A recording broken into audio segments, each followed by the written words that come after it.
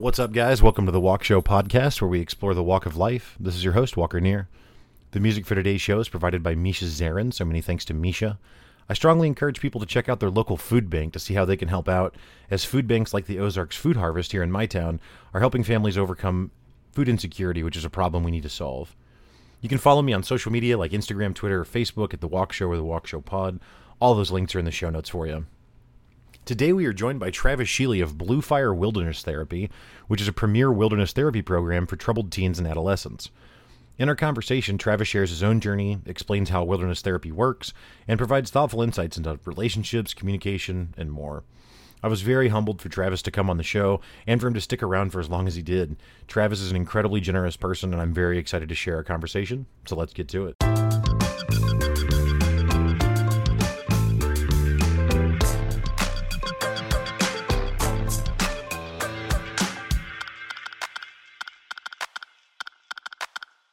Welcome to the Walk Show podcast. Thank you so much for joining us this evening. Travis Scheele, how you doing tonight?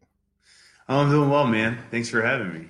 Yeah, for sure. So, just to get it out of the way, so the listeners can see behind the curtain a bit. I actually went to school with Travis in middle school, so we've technically known each other for a very long time, but then kind of lost contact over the years. And then you reached out here recently, and I was really, really excited by the work that you're doing, and you were generous enough to offer to come on the show. So yeah, thanks again. Yeah.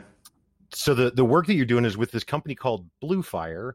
That's and I'm probably gonna misstate it slightly, but like a wilderness kind of therapy treatment center kind of situation. Is that the way to say it? Or? Yeah. No, that's pretty perfect. So it's wilderness therapy is the industry that we're in. It's also known as outdoor behavioral health care. So Blue Fire is about 6 years old. And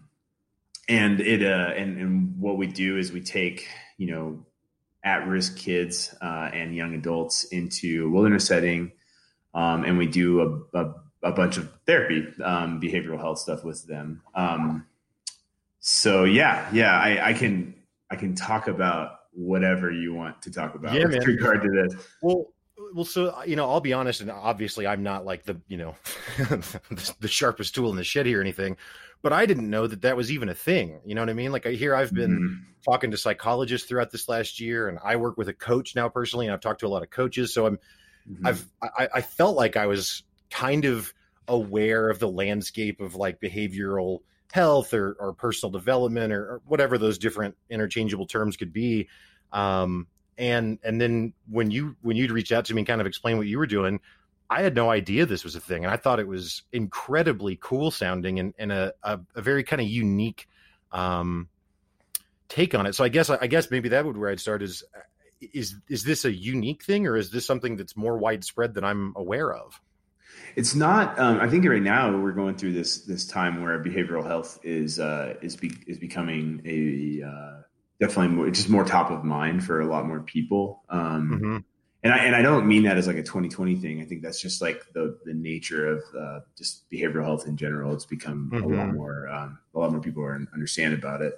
Wilderness therapy, and I have a friend that could do a much better job telling you the history of it, but it essentially starts a long time ago, like, sometime in the mid 1900s, so somewhere 1950s, 1960s. Okay. You get these programs that would take kids. I think the idea was mostly to get them out, like away from their their like home environment, and get them into a place where they would have to do something different to make it through this program. So these programs were like a lot more survivalist based. They would do hiking and like expedition style. So and so as the industry developed, I mean, this was a service that was offered to families that had kids that they either they were messing up a lot, or they were really worried about their kids, and so they would take them to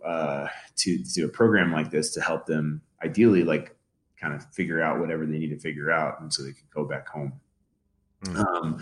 So in the early days, like there really weren't any therapists involved. It was mostly just like field guides, like taking, groups of kids out into like wilderness areas and doing some kind of program. So you'd have, and a lot of those were very, like I said, survival based. So they would have like really basic gears, maybe a tarp and like a food cup, like a metal cup, and a Mm. knife and like a bedroll, like a wool blanket and some clothes, and that'd be about it. And food, things like that, water, or the ability to treat water. And as the industry has developed over time, it's changed quite a bit. Obviously, nowadays therapists are definitely involved. There's a in fact the therapy component is a huge component, especially here at Blue Fire. And the gear that they get is a lot different. I mean, and there's our program does expeditions as part of what we do. So there's a lot more options, I guess, is the best way to put it. It's a much more like diverse um, and rich field, but it's a pretty small industry, I would say. So, and it's part of a larger industry of just like private therapeutic treatment in general. So you have like Mm. programs that do like longer term care. So like residential treatment centers and like boarding schools, therapeutic boarding schools. So essentially the like our place in the industry is kind of like the first large step. It's not just that, but the first big intervention that a family might choose for their kid that's where they send them away to a program. So our role is to basically kind of assess like the situation and ideally like stabilize a lot of the behaviors and get them headed in the right direction. So we're not a long-term treatment option. We average like 10 weeks with a client before we move them on. I see. So this might be not related, I don't know, but when you mention kind of the private treatment industry, would that also include like the like drug rehab facilities that people would go to, but maybe I guess adults maybe are more in those? So yeah, I mean, like, so it's basically like anything behavioral health related. So drug abuse treatment is definitely part of that, but you also get Mhm. like, and so some of our clients might have some of those things going on. They might also have like anxiety disorder, mood disorders, personality disorders, or depression, isolation, suicidal ideation, those types of things. I mean, like, it shouldn't be lost on listeners that like it's a big deal to get into a program like this. I mean, it's not like the first thing that families have tried. They're basically admitting they don't know what to do at home, or they're worried about the environment at home. There's a lot of reasons why they get sent away.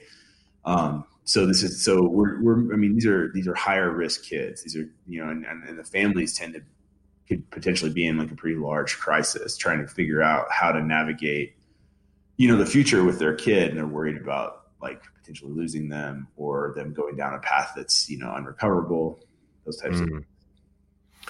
So you mentioned that you guys are about a 10-week thing, and then you mentioned there's these longer term things. So is it common that a client would be then sent on to another program after the wilderness Yeah. therapy, not Mhm. return home typically? Yeah, well, every family is different and every kid's different. And a big part of what we do is we try to figure out what the kid needs to be successful long term.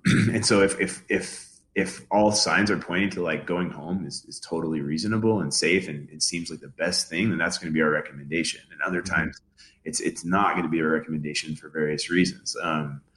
And so, yeah, a good percentage, I would say most of the time go on to some sort of longer term treatment. I mean, it takes years for these behaviors to develop, and undoing them in like 10 weeks or 12 weeks is just not realistic for most kids. And so what we do is we get them started like in a good direction. We have a good, like, I mean, we do things like psychological testing and like, but very, very detailed psychological testing. And then they have a therapist that they meet with. I mean, our kids actually have 2 therapists assigned to them. So they'll meet with a therapist twice a week. They get a bunch of group therapy as well. And then all the behaviors that come up when the therapists aren't there are discussed with the therapist and integrated into the plan for the kid. And we're watching the kid as they change and grow and seeing like, how are they making choices in this like microcosm where we can really control like their environment and distill it down to like the basic needs. And we can use those choices and integrate it into their healthcare plan and help them make different choices than they would normally make. And so a lot of times though, like the kids, I mean, if not all kids come here with the same problems and or the same history of problems, right? So you'll have this huge spectrum where, and not all parents have the same tolerance levels for behaviors at home. So not all parents, have the same levels of like income and stuff. And so every family situation is unique. And one of the things that I think we do really well is curtail a, program to that client and their situation and try to get them the most success we can while they're here, and then give really honest, opinions about and really good opinions about what they're going to need to see long-term success. Most kids, when they leave here, they're going to go back to some of their behaviors. I mean, we basically say it's inevitable. They're going to backslide. It's going to happen when they leave. I mean, they give up a lot of things to come into our program. They don't have their phones. They don't have like their clothes. Their friends aren't there. They can't turn on the TV. They can't turn on their phone and play games or get on Facebook or any of those things. I mean, that's a lot of distraction. So we peel that away, and what you get is like a lot of discomfort early on. I mean, like that's tends to be where we grow the most. And over time, you'll actually see the kid get more comfortable, like without those things. That was another question I was going to ask. There's a couple of things that came to mind there, but so to touch on the phone thing a bit, I mean, you and I grew up in an era where cell phones weren't even really out when we were kids, not even the flip ones, right? And then, right, yeah. I mean, they came out like they were out maybe at the very end of our high school career, but it wasn't what it is now at all. But I was going to ask, as time has gone on, does it seem like the use of smartphones and I guess probably social media coupled with that, but not just social media, but either way, the use of smartphones has become more of a problem? Has it stayed consistent throughout the years? Have kids adapted and it's actually become less of a thing? Does that make sense, even what I'm asking? Yeah. I mean, I don't know if I'm like qualified to weigh in on whether or not smartphones, but I will say I just recently read Deep Work by Cal Newport. Have you read that book?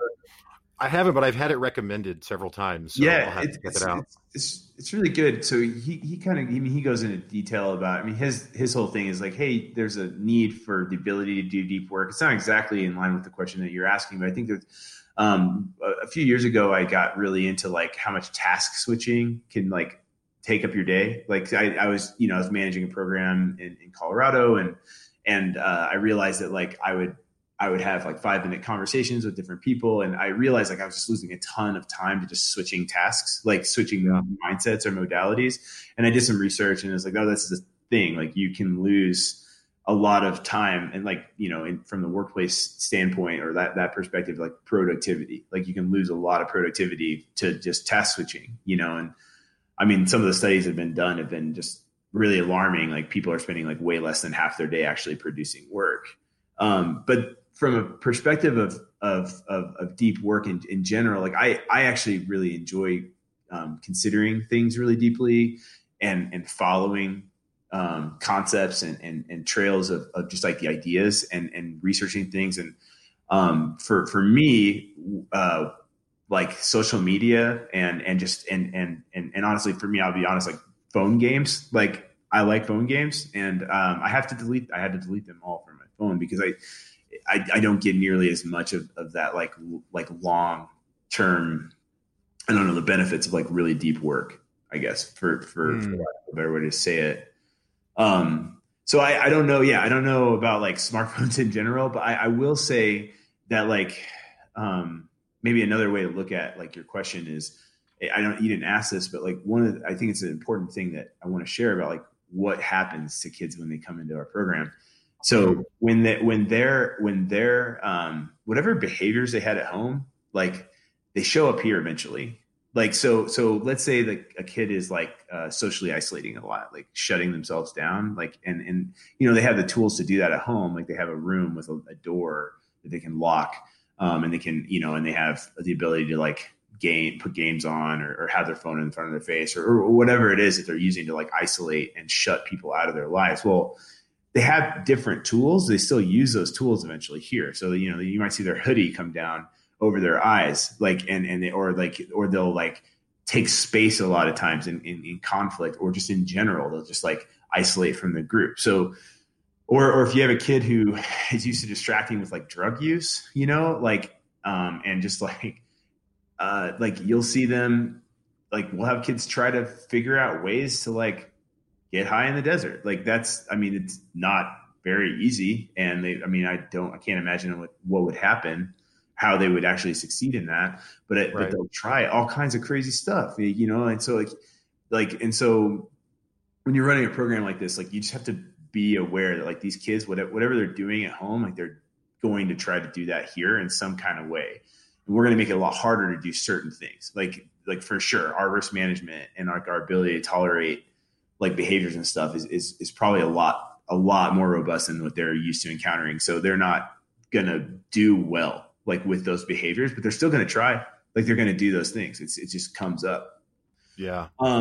Yeah. So whether it's phones make it easy, right? It's like an easy thing to connect with friends and to distract. If I'm personally like really struggling with something in my life, like I can go on Instagram and like drift off into la la land and fantasize about like my friends and their lives and how like I could be doing those types of things, or like engage in some whatever kind of like, I don't know, surface level fantasy that comes up as I like look through the internet, or like on Reddit or whatever. I can choose to do that. It's a lot easier with a phone. It might take a few weeks for them to find whatever it is that works to distract them here, but they're going to find a way. It's going to show up. And then we get to deal with that in a more controlled environment. Yeah. Yeah, that makes sense.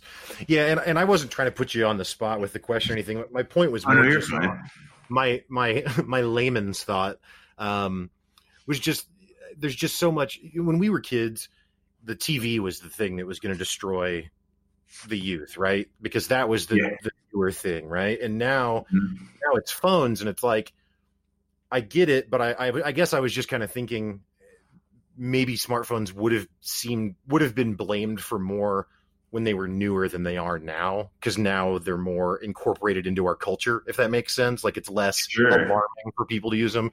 But again, that's fair. You don't have that. No, I think, no, it's interesting. No, I guess my personal feeling is like, of course it's worse. Like, of course the phones make it worse. It makes it too easy. Like that's my personal thought on it. Yeah, I mean, technology isn't designed necessarily to like help with the deepest parts of humanity. It's designed to make money for people, and you know what I mean? Like that's. Oh man, yes, preach it. Yes, thank you. Yeah, I mean, it's real though. It's something that people don't. I've talked about it a little bit. I don't even know how much I've talked about it on the show, but personally, I've certainly discussed it with people lately. I watched this documentary on Netflix called The Social Dilemma, and it's interviews with people that made Gmail and made Twitter and made Facebook and Instagram and all the major social media platforms, who have since left and now are a part of this movement to try and correct some of what they made because of exactly what you're talking about, where, and that's the point they try and iterate over and over throughout the documentary, is that like, we didn't design these things to try and be evil. We just designed them to try and make more money.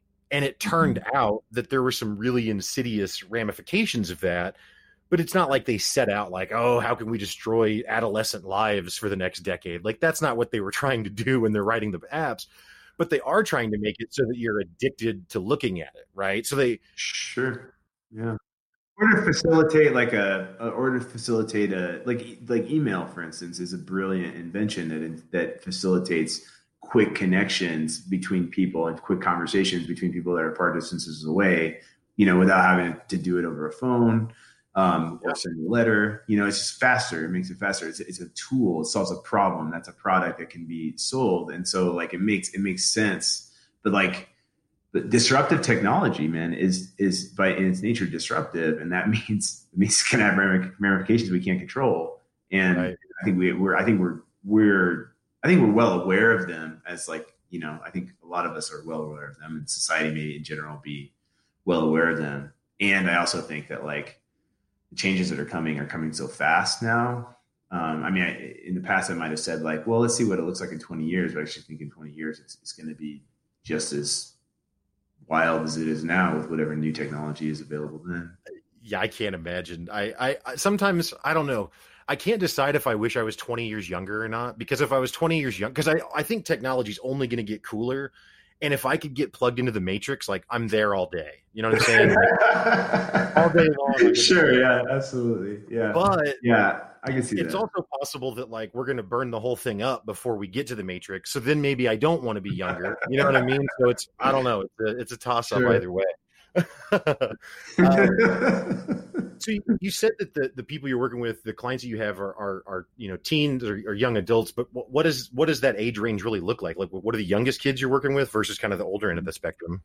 So our youngest kids are, we have like 3 different age groups. So 11 to 13 or 14, kind of depending on the behaviors. If like the 13 to 14 might go to the older group, the 14-year-olds might. If they're a better fit for the younger group, that's where they would go. We have the adolescent program, which is like 14 to 17, and then they could be 18 to 25. We definitely take older, but it just depends. That's kind of our sweet spot for young adults. And then we're dealing with different sort of behaviors in different groups. So, and that tends to be, at least my understanding of wilderness therapy and other programs that I'm aware of and worked at, they tend to have like kind of specialists for certain behavior, like sets of behavior patterns. So like we have a girls group that's like adolescent. We have one adolescent girls group, for instance, right now with a therapist that deals with a lot of like clinical complexity and like some dual diagnosis stuff. We have with our young boys group that tends to be more like a lot of ADHD. We'll have some autism spectrum disorder stuff going on for kids in that group, and a lot of like technology sort of addiction or attachment to technology, or screen addiction is kind of a way I've heard that described. Or young adults are often like failure to launch, kind of, that tends to be a big, and then you couple that with like the behaviors that they're using to cope, which are really unhealthy, to deal with whatever like kind of core issues they're going through. So for like the really clinically complex stuff is a lot of times you're dealing with trauma, or like attachment issues, attachment ruptures. That stuff's really, really fascinating. Or you're dealing with, like drug abuse as like a primary coping mechanism, or drug abuse and social isolation, a lot of shame, things like that, that can come up. I mean, once you start getting into like maladaptive behaviors, it's the predictability of the cycle kind of gets really high. Like people just kind of do similar things, or there's like these patterns that will come out. But I am not, I want to be really clear here. I'm not a therapist. I'm not classically trained as a therapist. I'm a program director. So my end of it is I kind of cover more, so the parts of the company that I oversee are the venture, logistics, and field, like the field instructors. And I was a field instructor myself for a few years. And so yeah, that's what I do. So I deal with like risk management and like training, like recruitment, hiring, training, field instructors who are like the boots on the ground, like the frontline workers with the clients, like day in, day out. And then the logistics, the operations, and support for the program. So just like the engine, if you will, of the organization. Yeah, well, and certainly I didn't mean to to put you on as the therapist or anything like that. I understand that, and I appreciate you clarifying that. But Sure, you did start out as like you said, the field guide. So even though you're not the therapist, to some extent, I mean, you at least would have to be aware of kind of how to engage with some of these things as that field guide, right? I mean, like you can't just fly off the handle with the kids or something. No. Yeah, you're right. I mean, one of the things when I was coming up through the ranks it was a different program. One of the things that I really appreciated about that program was actually I would be assigned like a caseload while I was in the field. So if you had a group of like 10 kids, like depending on what my capacity was, like most companies operate this way. Like you'll have a head instructor, a senior instructor, somebody who's on the ground. Like when the therapists are gone, when the directors are gone, like the staff team has a hierarchy, and you have somebody that's in charge making the calls. And so it takes a minute to get to that level.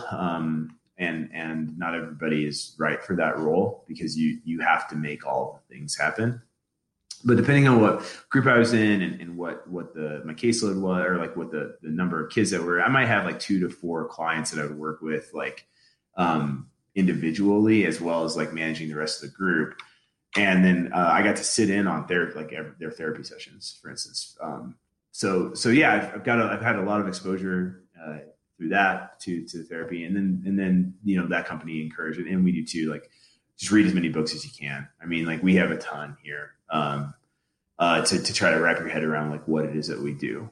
But I do think that there's a distinction that needs to be made between therapist and instructor. And one of the things that I'm wrestling with my field team is a lot of people get into this work, not really knowing what they're getting into and really finding a love for the therapeutic components, which is great. I love that. And if you try to be a therapist, it can actually take away from your ability, I think, to be a field instructor. And so the best field instructors are that have figured out where they draw that line for themselves, and have a style that integrates the therapeutic components and the skills that they're taught and the stuff that they've read and with like their personality and the boundaries that they have to hold. Because at the end of the day, like that's more of what they're doing is holding boundaries. They're the container that holds the program together. When we don't have a building, I mean, I'm in a building right now that I'm at work because we have better internet here than I have at home, but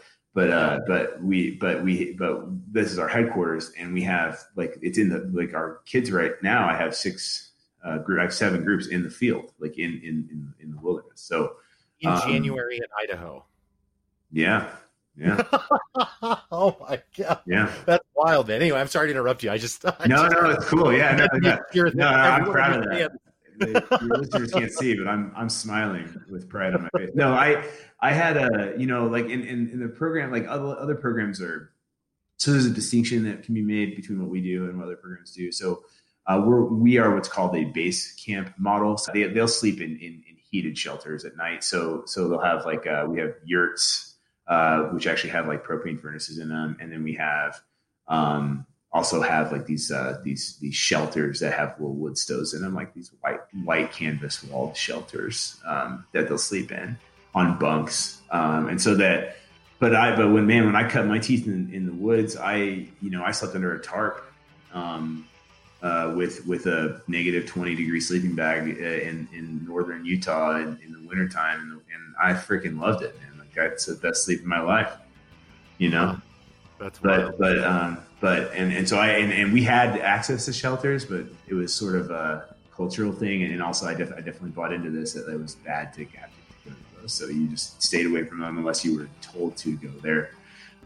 because of like a big storm. They were a risk management strategy. So ours are more integrated in the program, and so our base camps have some other things like a picnic table, like a sun shelter. Like food storage, water storage, things like that. Excuse me. But yeah, so they'll have those things, and then they'll go on expeditions from there. So the rotation for us, we have like a 2-week kind of predictable rotation, and the other model, the other kind of side of things is what they call like a more nomadic model. So that's where you don't have base camps, but like the program I was talking about. So like you kind of just wander with your group through the wilderness, and kids kind of come and go as they come into the program and exit on their own timeline. And we still do that too. Like all of our kids come, it's a rolling enrollment. So the group dynamics are shifting quite often. And, the kid comes in this week and leaves in 10 to 12 weeks from now. And a kid that comes in, 4 weeks from now would leave 10 to 12 weeks from then. So it's a constantly changing thing.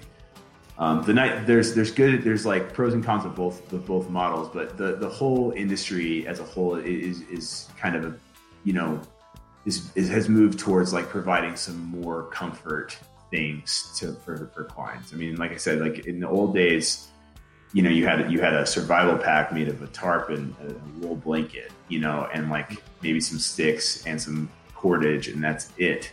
And nowadays we have like full suspension, like good suspension backpacks with -20-degree sleeping bags, and like food utensils and water bottles and all kinds of different things. So it's a different industry. It's changed quite a bit. It's also still, the work feels the same. Like I had a break between my time at the other program and now I did some other things. I ran a program in Colorado for a few years that was more like experiential education focused and worked with more like underserved kids from kind of inner cities. And then and I also like worked at the other end of the treatment spectrum for young adults is this like transitional living, which is which for adolescents, for high school kids, they go to like a program that like kind of helps them get through school, or maybe a year, they'll do a year and then they'll go home or something. For adults, they if they're not going home or not going to a job or the university, they're probably going to a transitional living facility, which is where it's designed to, over 6 to 9 months or a year or something, get them from treatment setting to autonomy. So that's the way. So I did that for a while too. When I came back to wilderness and I went out to the field, to meet clients and stuff. I mean, it just the work is still the same. Like working with clients it's the same set of skills, I think, between, base camp model, nomadic model, transitional living. There's nuances and stuff for age groups and behaviors and stuff, but it's all wilderness therapy in my opinion. Yeah, that's super cool.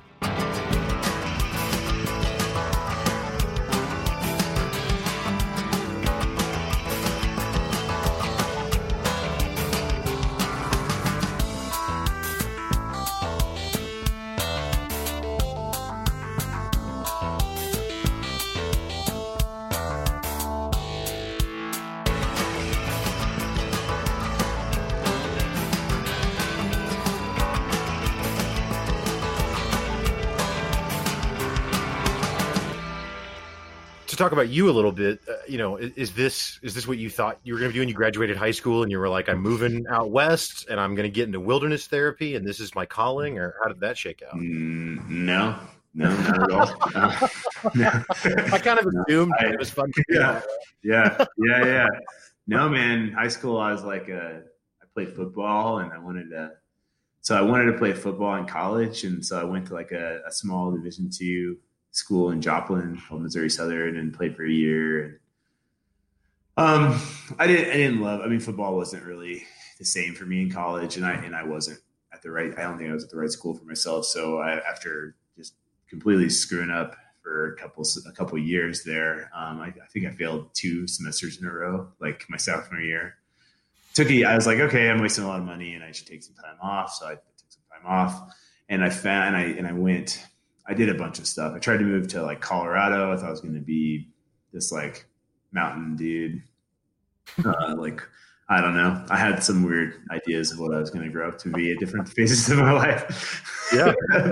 but I moved to Colorado. It didn't go that well. And I landed back home like just a few weeks later, like broke and with a big like dog bite scar on my hand and just all kinds of. No. Yeah, as a story, it doesn't probably need to get sure. But I landed back home, and then my parents were like, "What the heck are you doing? You're like almost 21. Like, what's going on here?" And so I think I did like some odd jobs for a little bit, and then I found a job. I just kind of happened to find this crew of people that would go down to Arkansas all the time. I was playing disc golf a lot. I think that that's where I met them. Yeah. And I still play disc golf quite a bit, but or like I try to anyway. I have a family and stuff, and a pretty Yeah. big job now. But anyway, I went to landed like started going down to Arkansas, like Newton County. I worked and I got a job working on at the Buffalo Outdoor Center, which is in Ponca, Arkansas. Which I would just put boats on the water, they run. It's a canoe outfitter on the Upper Buffalo. They also have like cabins and stuff. It's like a retreat or resort type place, but at the time is more of just like a canoe outfitter. And I would like, I was a boat ape, what they call a boat ape. I just like flip canoes on my back and I'm, walk them down and put them in the water, make sure they had all the gear, tell them, about like how long it would be and see you later. And then I drive their car down and shuttle a car for them. And I do that all day. I do that like 4 days a week. And anyway, I really liked that job. It just like allowed me to kind of camp and live in this beautiful place in Arkansas. And I started like floating a lot and hiking a lot. So I think that's, but if you go back even further, I think the closest thing I just realized this. I think I may have even said this when we talked before, but I used to work at summer camp in summers in high school and a little bit in college. And so I did like 5 summers at this Y camp called Camp Wakanda. And that's where I really liked, I knew that I liked working with kids. Like that was a fun job. It was a fun job. It's way different than what I do now. Sure. But kids are kids. That's kind of what I've learned over the time, like that I've been working with them is just, all kids are kids. And so, I developed like a pretty good way of like building rapport with kids and like having fun and using my humor and stuff at that camp. And I worked there for like 5 summers. So anyway, when I wanted to kind of stop doing that, I found the Arkansas gig. And I started going down there a lot more like during the year and during the time where I was like in Telluride in Colorado, like trying like before I kind of failed and went back home, that was where I had this kind of awakening moment where I realized that like, I don't know anything really, like the amount, like I think I had deluded myself into thinking I was very, very intelligent. I knew everything, and then at 21 with this like broken hand from my dog biting me and like pretty broke and like living like in this like 2-bedroom A-frame with like 7 people. I was at this like Christmas party that they threw and these dudes were over there talking. I don't know what they were talking about. It was just pure garbage. They were just like very crotchety, like ski bum dudes. Like they had these very like strange beliefs about the world. And I had enough awareness in that moment. I was like, I don't have enough skills to like cut through the BS in this conversation and talk to these people, but I want to be able to. Like I don't know enough. And so that was I think I just was like trying to force college before I went to college, and because that's what you do. I went to college and I was smart enough to like not have to try that hard, and then like just slowly that just stopped working. So once I like I had this realization, I was like, I want to go back to school. I want to do it next year. So I found a way to fill the time with useful stuff like the river. I know I'm meandering a lot, but No, you're fine. This is great. I worked. And so I worked on the river and then I went back to school that year, but I had failed like a whole year of my undergrad. So they wouldn't let me into like a 4-year school. I had to go retake classes. So I went to Ozarks Technical Community College and I did, and I took a couple semesters and I took a course, an anthropology course. And, I loved it, man. Like I fell in love with anthropology and math too. Like I've always loved math. So I was like, well, I'm just going to pursue these 2 things as far as they'll take me. And I ended up graduating, with a 4-year degree with, a major in anthropology and a minor in math. But I kind of impressed a couple teachers, that started this sort of thing where every summer I would do some sort of big mission, like whatever. So I went to Oman, in the Middle East, that I think that summer, that first summer after my first year back in school, because this teacher had done a dig over there for her dissertation, and she knew of an opportunity, and she helped me get in on this opportunity. And so I went to Oman and did some archaeology for a couple months. I'm sorry to interrupt you, but I have to ask this. Was the person you were there with by chance Yuri Zarins? Yeah, it was. So yeah, I know Misha. Yeah, I know Misha. I met him obviously through Yuri. Yeah, absolutely. I know. Yeah, no, that was part of that. I know, it's pretty wild. Yeah. So Yuri, that wasn't the professor. The professor that I worked with at OTC was Jana Owen, and she had worked under Yuri over over there. And so I went over there and I worked and we worked. It was, and actually, man, I've reconnected with a buddy of mine that I met on that trip, and we've stayed friends over the years. And he and I have been chatting lately. It's been really cool to catch up. But yeah, so I did that dig, and so I was like, I want to do archaeology. That's what I want to do. But this is like the nature of my mind and how I pursue things. Like I get really attached, like really into stuff for a while, and then I move on to other things. And anthropology is really fascinating. And so when I went back, so at OTC they had like intro to anthropology, and then they had like cultural anthropology, I think. And so I did those. And then I transferred to Missouri State and did in-depth like anthropology, like in the department and in their anthropology department. So it's 4 subfields: linguistics and linguistic anthropology, biological anthropology, and archaeology, and cultural anthropology. And so I really fell in love with biological anthropology, and I did some work with a professor on a diabetes prevention education project with Latin American youth.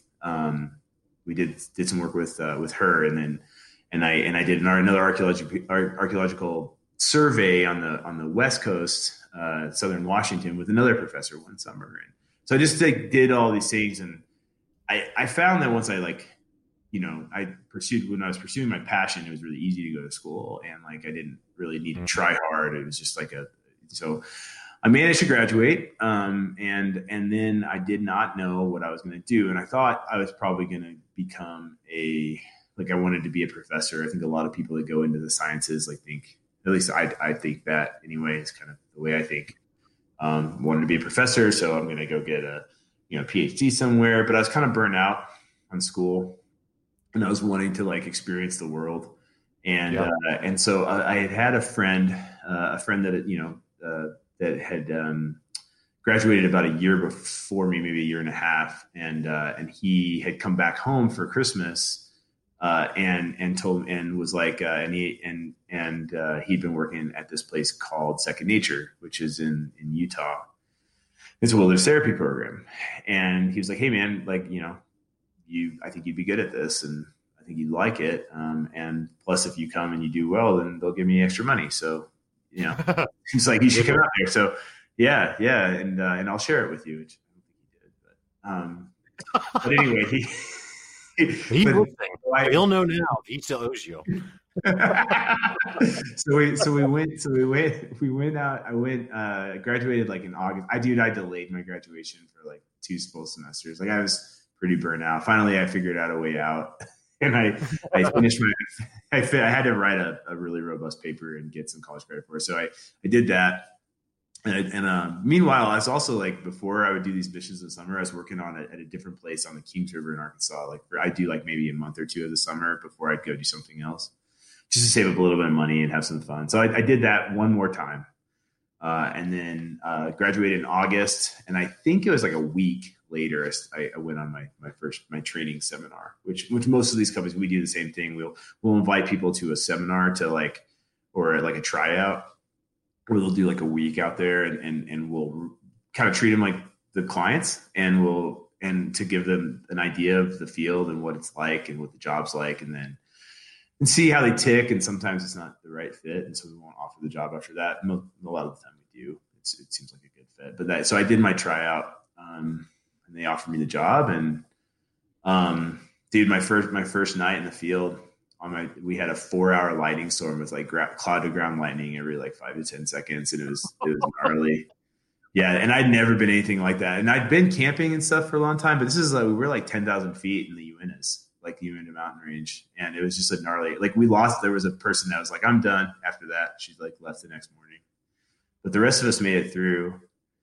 And they offered a job to all of us. And I went on the green shift because that's where my buddy was. And most of them went to the blue shift. But a lot of those people, like I'm still friends with, like they ended up lately staying in the industry. There's a bunch of them became therapists. I'm a program director. So yeah, it was a worthwhile experience. I did 3 years in the field. What I will say this, like when I first started, like there's so much, man, about communication, like assertive communication in general, but just like the way we communicate is so much more complicated than I had ever thought, it could be before I had my eyes open, before people started pointing out like how little words actually matter and how much like the rest of communication matters. Like it's like like words are like the tip of the spear, right? Like the rest of like the guy holding the spear and the spear itself, like, like is like, mannerisms, like body posturing, like the clothes you wear, like how your eyes move, like all like your breathing patterns, like all of these other things like matter. And then when you start dialing into like even get into the words people use, like people aren't used to having to be assertive. Anyway, I fell in love with it. I knew I wanted to become a senior instructor like within a week. Like I just knew, and like, so, and I think I was a little too gung ho, so they kind of held me back and I had a lot to work on, it's a big growth exercise, take like kind of starting with like having no idea what this is and then getting to where like you're one of the people making everything happen. It took me about a year. I tell all of my new instructors that I think it takes about 2 years to get truly great at this. It's a quote I borrowed from like an owner of that other program. Like he said that when I was a year in and I was like grumpy about it because I was like, I'm really good. You know what I mean? I got the ego, but like I got better, after another year, I got even better. And I don't know that I got a lot better in my third year, but I mean, the field just slows way down. And like what can seem like a really crazy crisis can be completely predictable for somebody who has like knows what to look for. So I fell in love with it, man. That was the coolest job I ever had. Like being out there. It's really tough though. The field instructors they have to learn how to live two lives because they're on half of the time. They're on trail. They live out in the field. They sleep with the clients, like under tarps or in shelters or in tents or whatever. They're on trail guiding them, and then they come off shift and when they're replaced by another shift of people, and then they go home. They do whatever they do completely off. So it's a very different lifestyle. So I didn't work. I mean, I worked through about 3 years straight. There were times I took like a shift off and then my last little bit I did some logistics stuff, just like backup, like transport, stuff like that, for a little while. But I think I had like 75 weeks or something that I spent out there. So that's wild. Huh. Yeah. Well, I think that's a really interesting story, and I think it's an important one for people to hear because there's a lot of emphasis, I think, in our culture on, like I said, like when I half jokingly positioned the question to you, but like, oh, well, so when you graduated high school, is this what you were going to do? But I think there's this idea that like as a person, you're supposed to know what you're going to do. And if you don't know when you're in high school, then you better know by the time you're 22. And it's just not accurate. I mean, certainly some people are able to find something and just kind of march right through into it. And so I don't mean that it can't exist, but I think there are a lot of stories that are more similar to the one you described where it probably isn't serendipitous, but to look at it from the broad scope, it almost kind of seems that way to some extent, right? Like you're just hanging out with some friends and going to work at the river, and then that kind of leads to this, and that kind of leads to that. And probably there was maybe even subconsciously something kind of pushing you to these things, right? But but in the end, you found something that's meaningful, that's fulfilling, and that Yeah, I mean, again, I'm not trying to flatter you, but it's really cool the work that you guys are doing. Um, so this is kind of a silly question, perhaps, but and I know again, I understand you're not the therapist, but like when you No, go that's fine. home, is it hard? Do you find yourself like applying the same things that you do with Yeah. clients to Yeah. your family? Like, Yeah. Yeah. Yeah. Yeah. okay. I don't know how universal it is, but I mean, I used to talk about it as being pretty universal, that like as a phase of field instructors go through. And like I said, I've never been a therapist, so I don't know. I don't know if this would be true for therapists. And I hope that there's training around this, because we received some. I mean, I think this like a little bit like akin to kind of what you're saying is I used to assume that all the therapists were probably like amazing parents, because like they're so good at like just dialing Mhm. things down. But it just turns out like the nature of the relationship actually is you can't be your kid's therapist, man. You're their parent. So like, it's just very naive, I think, concept for me to think that. But when I was a relatively new instructor, I would say like I was an assistant, but I was getting a little big for my britches. I thought I was, really good at what I did. And I would kind of turn it on. Yeah. Like you get kind of you start to develop a good BS detector, like you start to, you watch mannerisms. I don't know how good it is actually, but you get really good at turning people's conversations like back on them. So if they're expressing frustration, I mean, you can ask them some questions about like, why, just get some insight as to what the actual frustration is. And the thing is, you're armed with like the secret knowledge that like your emotions aren't about other people. They're just not, they're about you. So if somebody's frustrated and they're trying to make you feel what they're feeling like that, or make you uncomfortable, it turns out like most of the time, like that's a distraction so that they don't feel whatever they're feeling inside, or some version of that. So like, for instance, like there's this idea of like primary and secondary emotions. Is something that's like taught to a lot of field instructors really early on. So if I say like I'm, and the truth is any emotion can be primary or secondary. And the way we kind of distinguish it between the two is like a primary emotion is usually felt first, like underneath, like, and it's about me, about my belief system. So, and a secondary emotion is something that we kind of shift that into because it facilitates us feeling a little bit better about whatever the situation is or whatever the belief is. A good example for me, to be like a vulnerable example, just to tell you like kind of one of my patterns, and this is like a classic sort of like male stereotype, is I have this like belief, this underlying belief of like I want to be like I'm like in control, and I want to be smart and like understand things, right? So like that's like the way just some things about like I want those things for myself.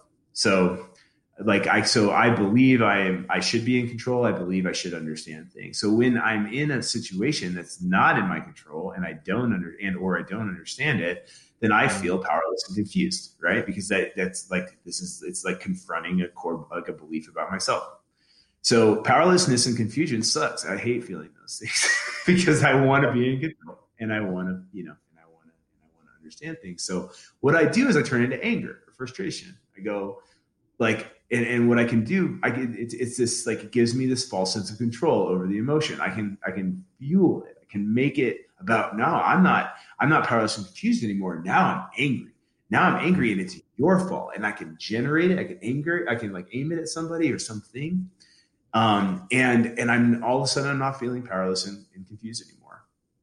I had a really went to you go to conferences and stuff, for continuing education units or just for marketing purposes or just to share best practices and stuff like in this industry. I think a lot of industries are like that. So we have conferences, and Blue Fire just joined outdoor behavioral healthcare, for instance, this last year. It's like an effort that I've been really working on, and I'm really stoked to be on that council and in part of that organization. There's some really amazing people and amazing programs that there's a lot to learn from. But anyway, so I wasn't actually at one of those conferences. I was at a local like kind of school related conference, and this guy like has a ball. This presenter, he has a ball, and he just picks a volunteer and he tosses them the ball, and the volunteer catches it, and they throw it back, and he goes, "How'd you do that? How'd you catch that ball? How'd you throw it back?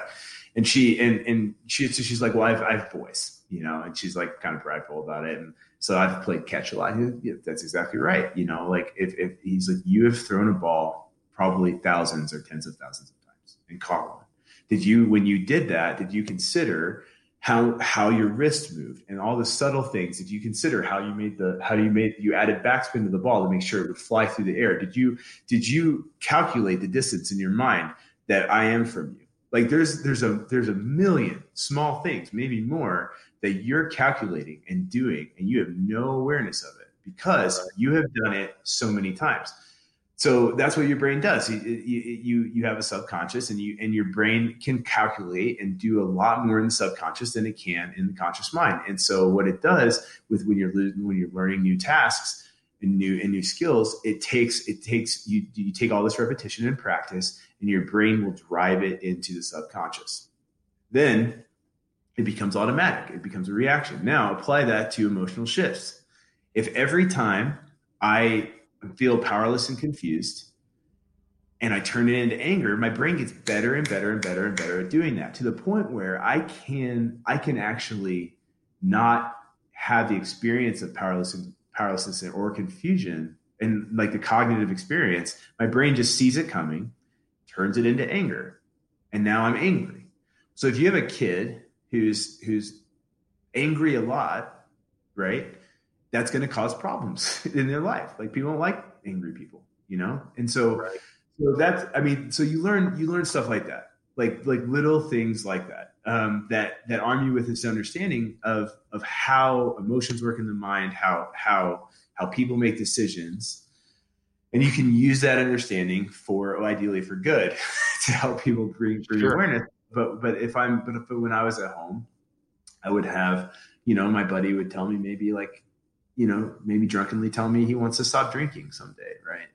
And I would just go to like, yeah, cool, man, I'll take you to a meeting, cause you learn how to just like cut through all of it, just go right to like the heart of it. But he's not saying that. That's not what he wants from me. I'm his friend. I'm not his therapist. I actually made my mom really mad once. She was gossiping and I didn't like it. And I felt uncomfortable. And that's the thing, that I got really good at using it. And then it can be kind of dangerous. And so you have to develop boundaries. I think early on, I think it's really easy for someone like me who's like really interested in these things and curious about them to just arm themselves with a bunch of tools. That make us very powerful in communication and make us very powerful in the field and give us a lot of control. And I think then, for me anyway, the next level of skills that I needed to acquire was like the appropriateness of using these tools and and a really good guiding set of principles that allow me to use them when it's good and for good things, and not to use them when I'm talking to my mom or my friend. Right. Yeah, no, I think that's, I obviously I don't do anything like what you do professionally or anything like that. So I have literally zero knowledge. I'm you when you were 20, whatever, and realized you knew nothing. I'm 37 and I know nothing. So, but I'm a human being. And so I talk to my friends and my family, and they'll ask me for advice, not because they think I'm brilliant, just like everyone does with their friends and family. So it's not special, is my point. Yeah. Okay. But I'm not trying to inflate myself at all, is what I'm trying to get to. No, you're doing a very good job of deflating yourself. But no, yeah, you're good. No, I mean, but what you're saying is super normal, man. Like it's you don't have to. I don't think you have to worry about coming off that way. In my opinion, that's probably fair. People that know me day to day literally make fun of me for how often I preface things. So it's some sort of triggered behavior that I've ingrained into myself. I've just now learned. But no, the point is just that, I have found myself thinking that I know how to help someone, when the truth is that I don't have the tools that a field instructor would have, even, and they're not even a therapist, and certainly not even approaching what a therapist would have, because I don't have that training and that education. And I found that in me trying to like, oh, I know how to help you. I'll give you some advice. I've done more harm than good, right? I mean, I haven't, caused anyone to do any real permanent damage or anything, but just I end up causing fractures in the relationship. I end up causing, and maybe it's not over a long period of time, but even if it's just in that one conversation, I end up making the other person uncomfortable and I feel uncomfortable. But it's because of kind of what you're talking about, where it's like, A, I'm not a therapist. I don't have those skills anyway, but B, that's not why they're here talking to me, right? So I think I guess it just really fascinates me, the point you make about the importance of the lane that relationship is in between two individuals, regardless of who they are outside of that particular relationship. Yeah, totally, man. Yeah, it's helpful. It's helpful. Like as a field guide, as a field instructor, like I got to a point where I have no problem like telling a kid to, or asking a kid to deal with some uncomfortable situation, right? Like that, it's part of the program. It's part of our relationship. And so like I think, yeah, that's a good thing to like consider when we're talking about this stuff. Like what is appropriate for our relationship? One of the things that I used to tell kids a lot, and I don't have as much direct care, in my life right now as I used to. When I was in the field, obviously a lot of direct client care. I mean, a lot of interaction, but it's like 16 to 18 hours or 15 to 18 hours a day or something like right. Days. But I think that like one of the things I used to tell them, is like, I'm not your friend. Like we're not friends. Like friends organically develop, friendships organically develop. And like, if you look at what a friendship is, like it's this thing that like, if I was, maybe I met you at, an event or like maybe we go back to high school or something, but like we would be like contemporaries in some sort of fashion. And like, but like our whole relationship is identified by the fact that you are in a program and I work for that program. Like the program is it orchestrates the nature of our relationship. And so I am, I could be kind of a mentor. I can be a field instructor. I can also just be like a bossy dude. Like I'm going to try to help you as best as I know how.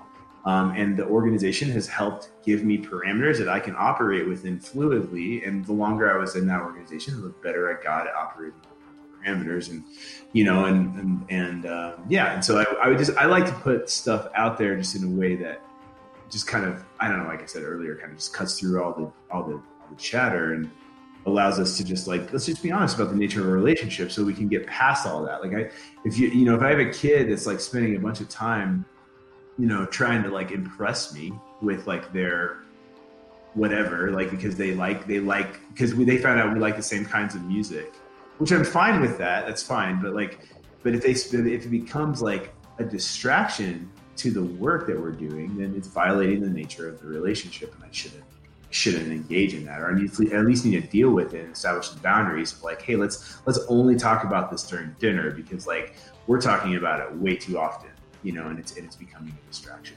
for the rest of the experience of your program. Does that make sense? Yeah, no, that makes a ton of sense. That makes a ton of sense.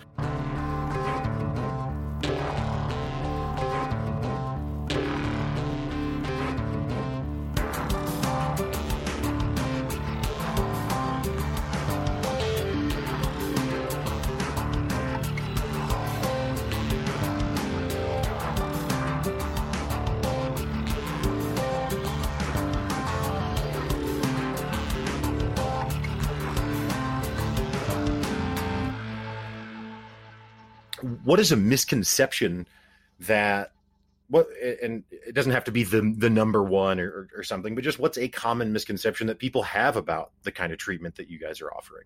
Or is there one that you're even aware of? Yeah, no, there's one, there's like hoods in the woods. That's a common way of talking about it. And it's this idea that it's like a bunch of like bad kids, like just in the woods. Also boot camp get tossed around.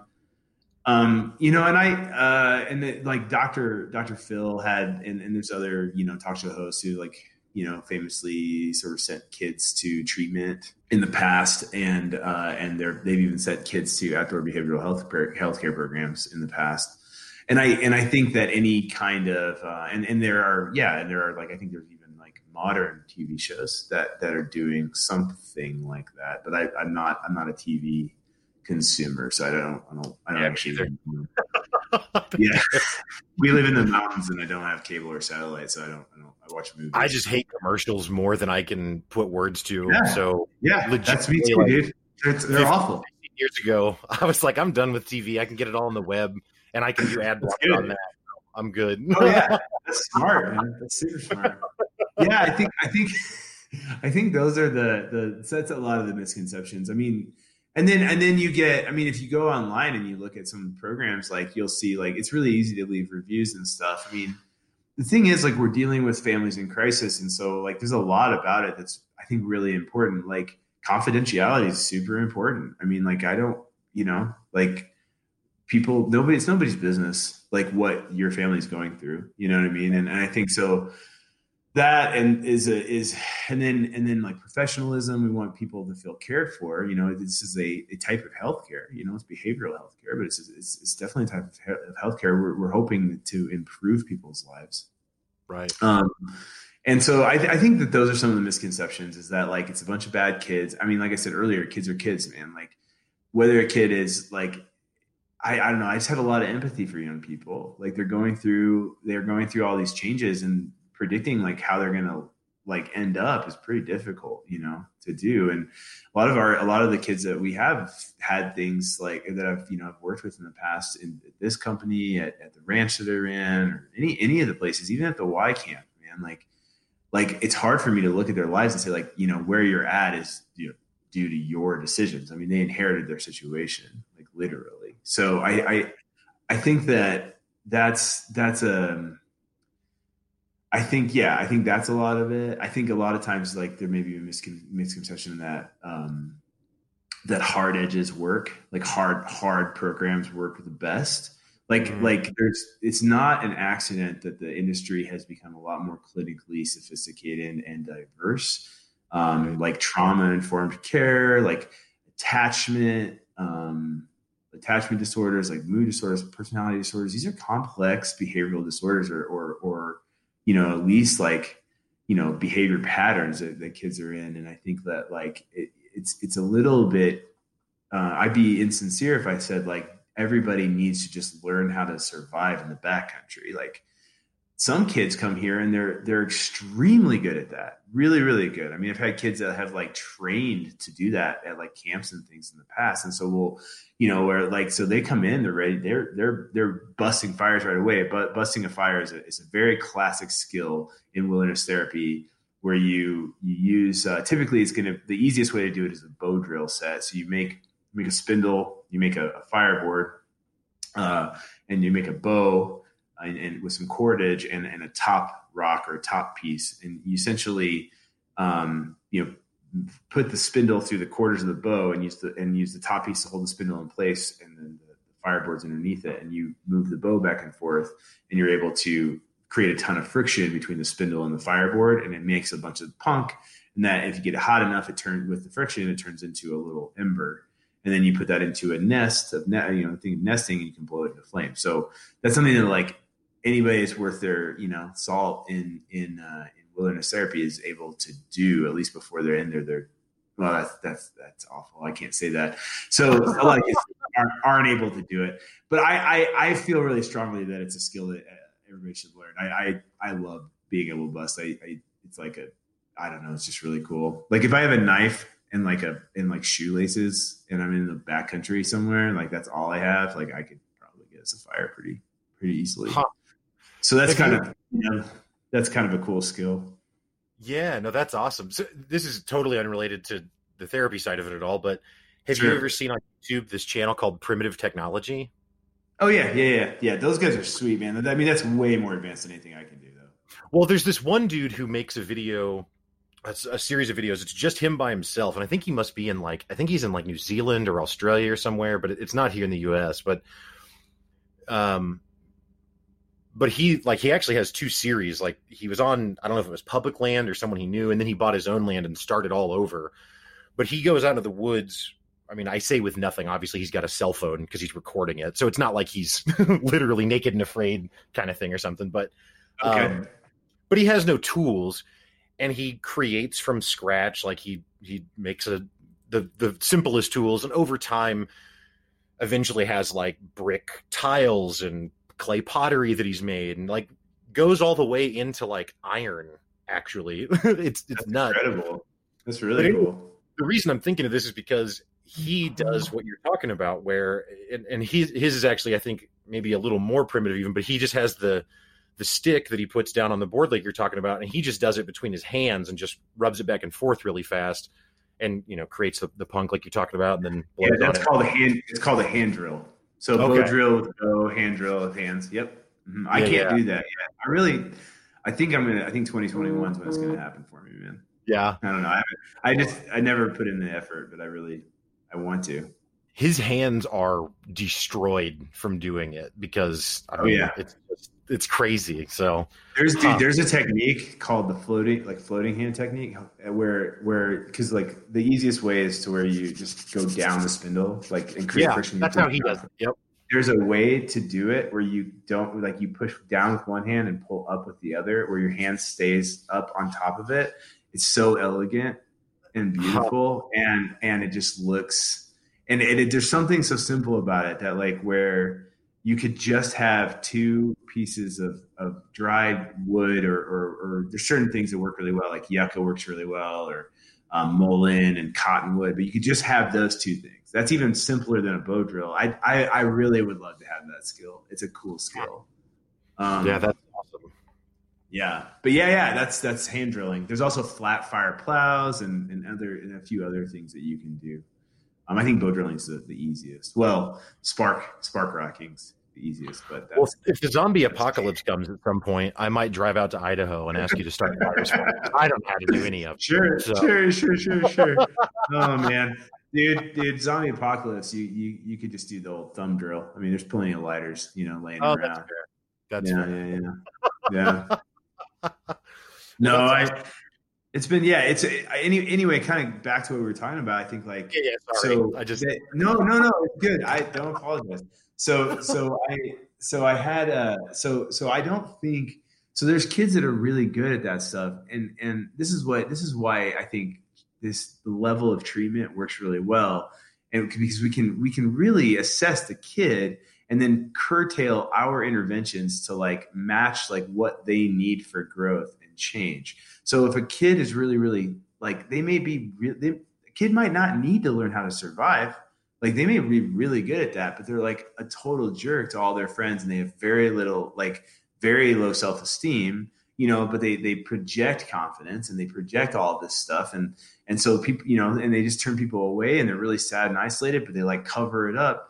If that kid's out there and they're just really good at their survival pieces, and we never talk about how they use the survival pieces to distract from like the shame that they have and like low self-worth, then like what kind of good are we doing for that kid? So I think that for my opinion is that like all of the things that we do, Blue Fire or other programs too, like are like they depending on the kid, like they're all just tools to use, like to get them, to that growth place and to get them to look, authentically at some of the things that are really tough for them to look at and to start moving and changing some of those things. That's So I don't know. Over time, I think it's been. We do so many things here, man. It's almost like too many things. Like I can't really say we do too many things, but we do equine therapy. We do horseback riding. We do adventure therapy. They do expeditions. We do a very robust family therapy program. All of these things, like Blue Fire is the only one that I know that does all of that stuff, like in a consistent rotation, and I think that's part of the reason, like why we have to do like this 2-week rotation. And I started to kind of describe that earlier. I could go into it a little bit, but basically it's like, so every 2 weeks is really predictable. They'll be in base camp for Monday, Tuesday, Wednesday. Their base camps kind of move around depending on where they're at in the desert, but they're like Monday, Tuesday, Wednesday, they'll be at a base camp. And then 1 week, they'll Thursday, Friday, Saturday, Sunday, they'll do expedition. So that's where they're packing up everything. They put it on their backs and they walk to another location and they set up camp there and they do that 4 days in a row. And then on Sunday night, the end, wherever they end, is going to be like another base camp. So they kind of come back into a base camp, and then they're in base camp the next 3 days. And they do, and that's where they do a lot of the like talk therapy. So their primary therapist comes out and does their individual therapy. They'll do their group therapy sessions out there. That's also when they're in base camp, they'll get transported to go to a ranch where they do horseback riding 1 week. On the other week, they'll get transported to go and do like ground-based non-mounting equine assisted therapy. And then, but anyway, at the end of week 2, that like Monday, Tuesday, Wednesday, they're in base camp. They then would do adventure. So that's where they'll go like canoeing or rafting in the summer, or hike. Like they might do day hiking in really cool places where we can't really backpack to. Or they'll do in the wintertime, they'll do like snowshoeing, cross country skiing. We'll go like they'll get to go rock climbing, mountain biking, things like that. And that happens with an adventure person that helps facilitate the adventure, and then the staff, and then there's a milieu therapist that often accompanies them on like their expeditions, and at least parts of them, and their and the adventure activities, and we'll do therapy in conjunction with those activities, like what's coming up for you, while you're on the wall, for instance. Rock climbing. If a kid has like a big breakthrough moment and they start climbing, it's like, hey, let's talk about that. Like, what happened for you? Like, why did you choose to go higher than last time, or whatever? So, but it's just so much. And then before COVID, we a little over halfway, like maybe between half and 2/3 of the way through a kid's stay, like week 6 or 7, their parents would come to the program. And we do this family workshop we call Family Spark.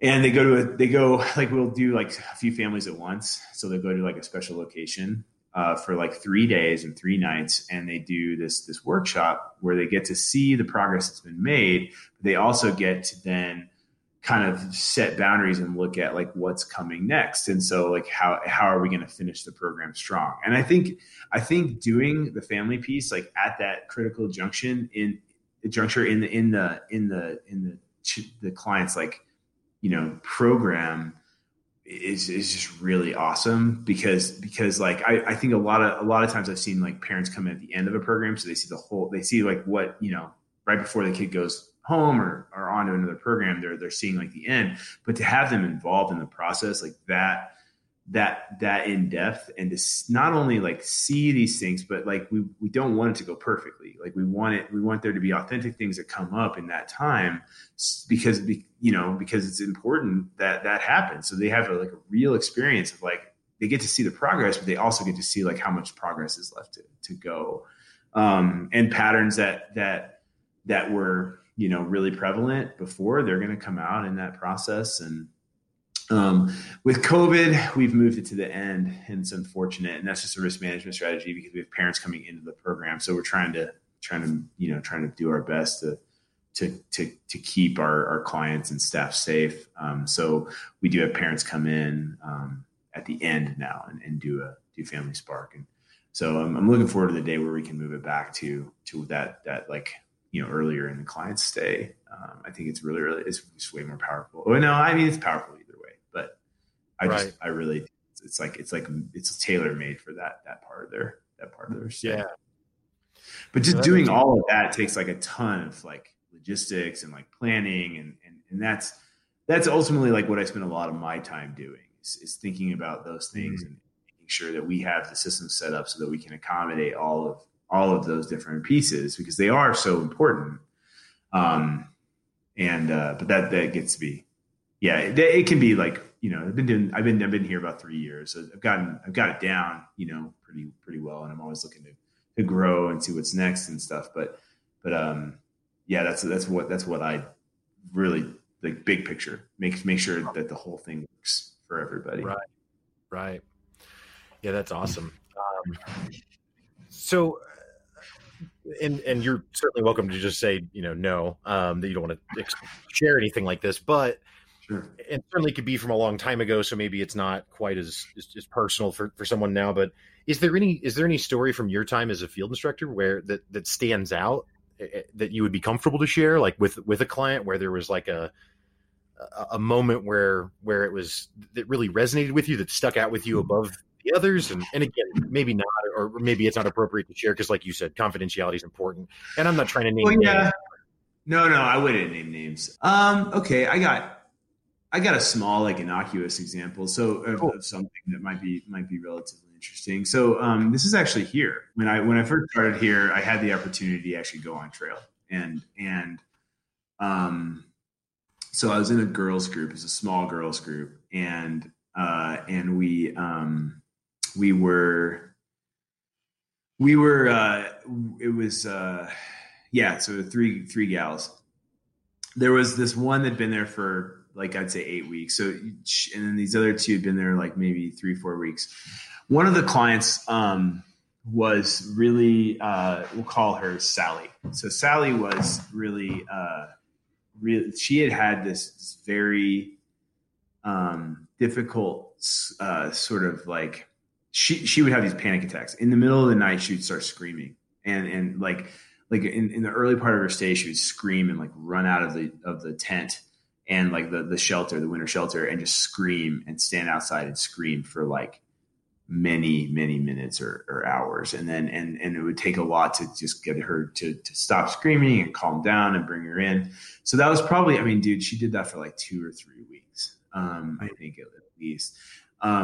When I worked with her like directly, she wasn't doing that anymore, but she would still have like, it would, that pattern would still show up of like kind of panic and overwhelmed. She was really hard on herself. So the way it would sort of manifest on trail is she would struggle to pack up things like in the morning. Like she would be putting things in her pack, and then she would like take everything out, and then she'd like start packing it again, like in a different order. And she would do this over and over and over again. And then as she's doing it, she's like, oh, I got to do more things. And if the group put any kind of temporal pressure on her, like, hey, we're it's time to go, we got to get, it would just escalate her further. So it was best, we found, to just sort of let her do this and then like kind of process and debrief later. This other client that was probably, I mean, my take on it, and we call her like, I don't know, let's call her Jennifer. So Jennifer Okay. had was more like, she was pretty small, kind of young, and I don't want to go too far into like what my Sure. interpretation is. She was full of crap in a lot of ways. She was using like a lot of like, she would use like the most obvious things to sort of like about her personality to sort of like block like any sort of insight into her the way that she was working or her actual difficulties. Like, and that's super common, man. Like a lot of kids, like when they come in the program, they don't trust the staff. They don't trust, the therapists at all. I mean, they didn't come here on their own. Their parents sent them here. So it takes a while to sort of get them used to things sometimes. And that's kind of the phase that she was in. And like, she was really fun. Like, she was a fun girl. She would sing, and she would tell jokes and stuff. And she was a little younger than the other two clients. And then the third client, we can call her, I don't know, just blinking. Let's call her Laura. So Laura was kind of, she was the oldest of the three, and she was kind of the leader. She'd been there the longest too, like maybe 8 weeks in. So she's getting close to the end of her stay. She's very comfortable, and she's very predictable. She actually her big thing was she wore everything, like all of her emotions on her sleeves, and she kind of used that to sort of intimidate people out of like maybe like talking to her, or like, questioning her or judging her or whatever. She would try to intimidate you, but it was actually, what was funny is that, it kind of worked against her because it was really obvious how to like work her up. Right. Like, so the other clients, when they were like wanting to like work her up, they would kind of pick at these things that she made really obvious that she cared about. So there was this one night, it was towards the end of the shift, and we're all just like, we're having night group, which we do every night. And we're checking in. And Jennifer started actually opening up about something that seemed a lot more real than anything that she had talked about before. And what she was talking about was, I think mostly, what I remember, was just like her ability to, like, she just was expressing shame, like in just like some choices that she had made, I think, for the most part. And there's a classic thing that happens when people express shame is that somebody will try to convince them they shouldn't. They try to rescue them from that feeling. So they'll say like, you don't need to feel that way. But Laura was like skirting this, like she was straight up, like it started out as like kind of rescuing, and then it started just turning into just bullying this other person, like in this group. And I don't remember exactly what, but I was getting like more and more uncomfortable. And what was really cool was for the first time, Jennifer was actually talking back, not the first time, but she was talking back to Laura, and they were having this like kind of back and forth. Whereas before, Jennifer would not really hold any boundaries with Laura. She would just kind of be quiet. And so now there's like this dynamic. So I was kind of letting it play out, and like Laura was like escalating more and more and more. So at one point I just was like, you are being a bully. Like I just cut her off. And like, I'm about to kick you out of group.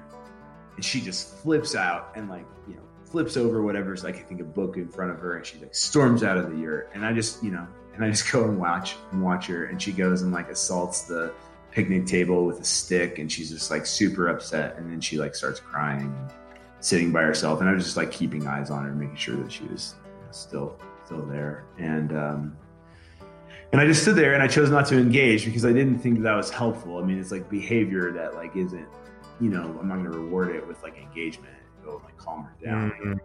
She was like 16, almost 17. Like she needs to calm down, be able to calm herself down.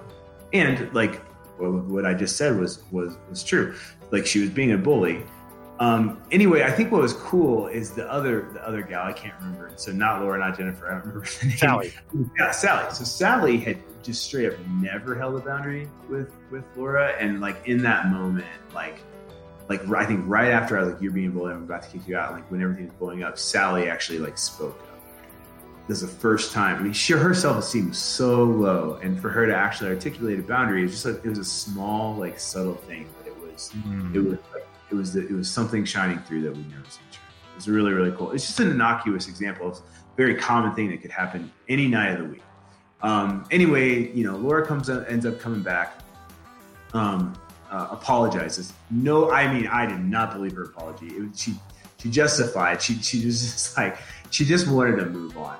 She was I think she was embarrassed, most likely. Right. And it was a strange dynamic. And anyway, we ended up closing group and everybody goes to bed. And it was fine. I mean, that was it. That can happen anytime. It's just like these little things. And like, but like, I think in the context of like who these other two individuals were, like my job isn't necessarily to like force interventions. It's better, I think, in my experience, to let things sort of organically play out. Like they're going to be who they are in these interactions, and they're going to kind of bring up each other's patterns on their own. And I need to hold like some boundaries around like the container that allows us to be a safe thing. And I'm not going to let a client bully another client. That's just not going to happen. And it's cool when these little tiny things can happen, so that like somebody who's never said held a single boundary with this like leader in the group holds a boundary, or these two actually articulate, hey, we're not really okay with the way that you're being right now. And the other two, like Sally and Jennifer, were like, I mean, like 13 or 14 years old. Like they're younger than this other person, and they looked up to her too, and in all these ways. And so it's cool. It's cool. I mean, that was the beginning of a leadership dynamic shift that like played out over the next couple of weeks. And I think it was a good intervention. I mean, ultimately I talked to the therapist when she came out and kind of downloaded it all. And I was just like, I mean, I don't think Laura was sincere, but she's apologizing and she still had a hard time, like not justifying and stuff. And I'm pretty sure she's never going to bring this up again. And I was right. Like it was like, she was embarrassed. I think she was embarrassed. I don't know. That's a small example. It gets gnarly though. Like, I mean, like there's gnarly examples, and like a kid tried to run on me several times. I've had kids, try to fight each other, and, all kinds of stuff like that, which is not my favorite at all to deal with. And one of the things I actually really love about Blue Press, I think we do a really good job of vetting our kids. We don't take everyone. And if violence is a part of their like if they've been violent, especially outside of the home, typically not a good fit for us. So and there's programs that can handle that. We're just not one.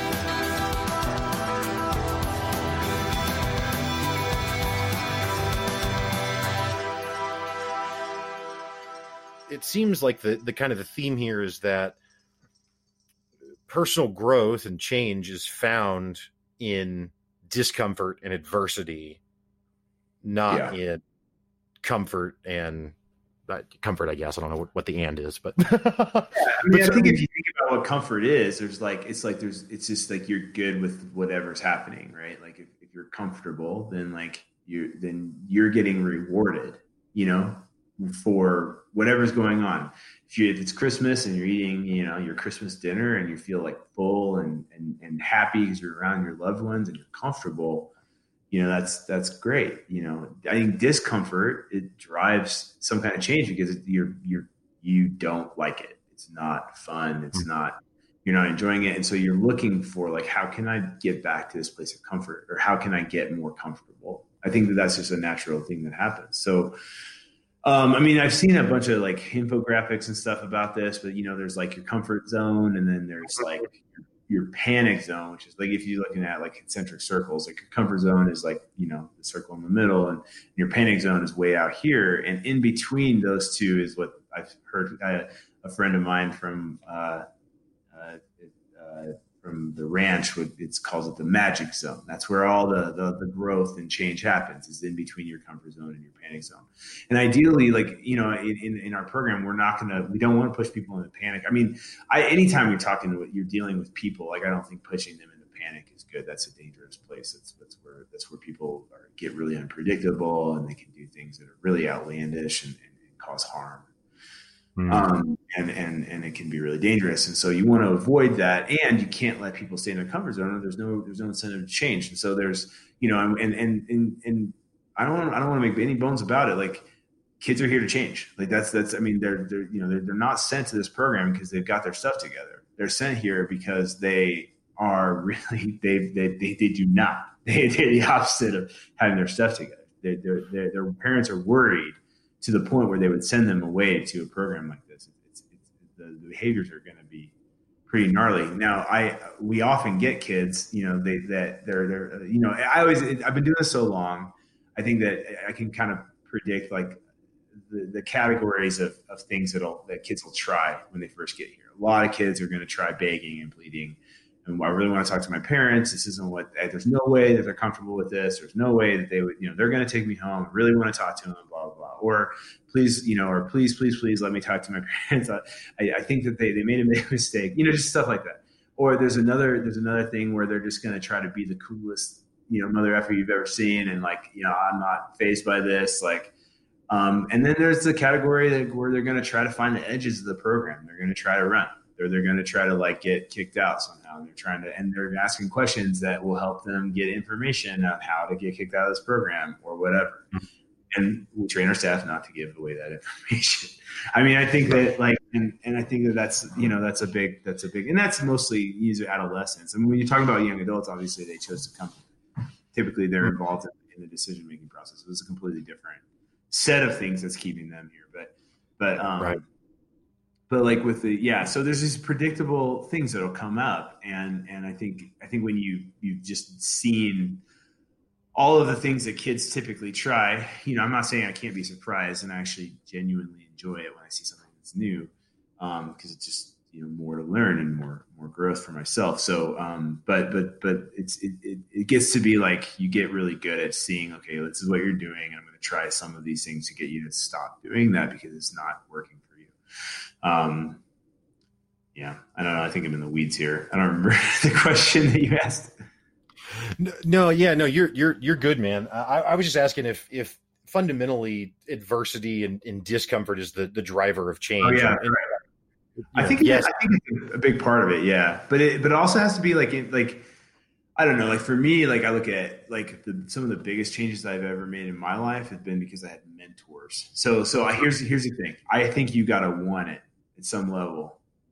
You can't, even if it's subconscious that you recognize that you're not doing it well on your own. That's another thing that I think is really tough. That I think we do really well here at Blue Fire is that we're trying to weave authentic choice into their decision, like into the program, like from day one. Do you know what behavior modification is? Have you ever heard of that term? I mean, I know what those words mean independently. I don't know if I know what it means. It's psychology. So it's like the behavior mod is it's kind of a bad word term in this industry because it's like was it Pavlov's dog or whatever? I might be mixing words together, but it's like it's like you feed a dog, you ring a bell, and so like if you ring a bell every time you feed a dog, then you can condition a response where like if you ring the bell, they'll salivate. Does that make sense? Right. So that's behavior modification. That's what that is. It's incentivizing a behavior change. That's so in the world of treatment, that's a way to get a behavior change. Well, what we know from research is that doesn't work very well in the long term. It only works as long as the incentive's there. So as long as once the incentive goes away, then you revert back to like your old ways of getting incentives. Now, there's some.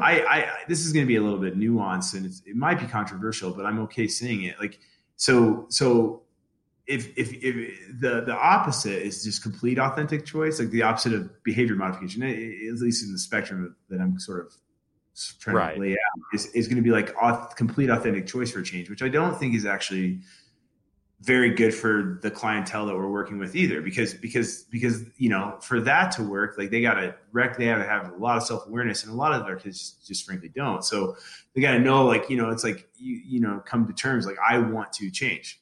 A lot of like, I've been listening to your podcast, and a lot of the things that you've talked about have just been like, you came to a decision that you wanted something different. Like you wanted to try something. I think, is that fair to say? Yeah. That's like that other end of the spectrum. That's you having some self-awareness and trying things on your own. But you're like you said, you're 37. You're not in high school, and I think a lot and there are high school kids that have that too going on for them. But if you're talking about a kid that like has been trying to do that, and like they're downward spiraling and crisis, spinning crisis in the family, and they're really, really struggling in their lives and they're making dangerous decisions. It's no wonder that parents want to send them away. So, or maybe not want to send them away, but want to fix the problem. And this is kind of why I think we are trying, that this is one of the ways of doing that. Now, so if you talk about it as a spectrum of like, we're forcing you or incentivizing you to change, and like between and where you're authentically changing on your own, like all programs fall somewhere on that spectrum, somewhere. Like they're not there's no way, in my opinion, to completely do away with behavior modification, even though we want to really badly. Like it's because we know that if you really are heavy behavior mod, then the change you're inspiring isn't lasting. It's not long lasting change. And what we want is long lasting change. But like in order for it to be no behavior mod at all, then what you have to do is you have to have the kids have to choose to come here. And choose to stay, which is not the case. So they didn't get here naturally. This isn't a natural consequence of their actions, and they're not authentically choosing to stay. So there's some incentive for them to work the program. Does that make sense? That's what I'm saying. It's like really controversial. But like how much choice you involve, turns out I think matters a lot as far as the longevity of the change, like the sustainability of the changes that you're seeing. So with clients that come in that that want to change, and maybe they even know that they're coming, that actually is way more common here than my last program. Like, they know a lot of the kids are coming with parents. Their parents told them they're coming. They brought them here. That can be dangerous because sometimes kids can escalate behaviors like the night before they're leaving, like run away or do a bunch of drugs or something. It can also be dangerous because like maybe they just jump out of the car when they're coming. It's not unheard of. Or it can be dangerous because for other reasons. Maybe they'll tell their friends where they're going, and their friends will try to come get them. I mean, there's all kinds of stuff. But I think but I think it's cool to see parents like bringing their kids to this program, because it just takes a lot of guts to tell your kid like, hey, like this is what we're choosing to do. And you're kind of admitting like, we don't know what to do. We need help. And this is what we've chosen to do. So anyway, so we do get a fair amount of that. Anyway, so here we try to wrap choice in. For instance, we try to let them like choose the color of shirts that they wear, if we can. And if we're doing an adventure, like they don't have to participate in an adventure. We ask them to try things, but like, it's not necessarily. I mean, we're going to incentivize it. Ideally, they would do the things that because they're supposed to and because it leads towards change, like positive change, but they won't always. And so that's when we have to bring in like, enforce consequences, like things that like will hopefully help them, that are logical and related to the behavior that they're showing to get them to change the behavior. Like a good example of that is like, me threatening to kick Laura out of the group. Like, hey, I'm going to kick you out of this group right now. That's me. Like, I'm warning that, hey, there's a consequence coming. Your behavior is not working. It's not within the realm of like acceptable right now. Change your behavior, or else here's this consequence I'm going to give you. You're not going to be in this group anymore. She chose to select to leave the group in the way that she did because it maintained her power during that. It gets really complex as you like dissect all this stuff. It can get, but I've been living it for, like 11 years or something. So. Right. Yeah, that's wild. Huh. I guess the thing that it makes me think, though, you're talking about the incentives, and again, I'm not trained or educated or anything, so please a grain of salt with everything I say to the listeners. But what I've found in my own life, just in the last few years, even, is that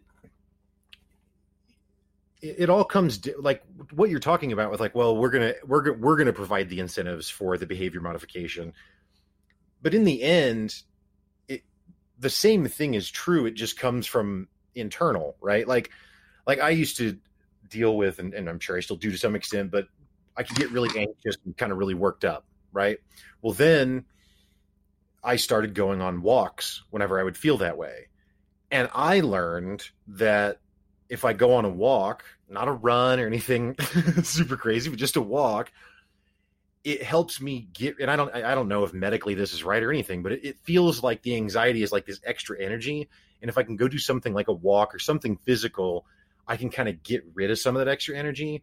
And the problem doesn't it doesn't fix everything, but it at least helps me be calmer in approaching whatever the thing is. Right. And so, I mean, it's to the point now where, I mean, obviously, if I'm in the middle of something I can't walk away from, then I can't walk away.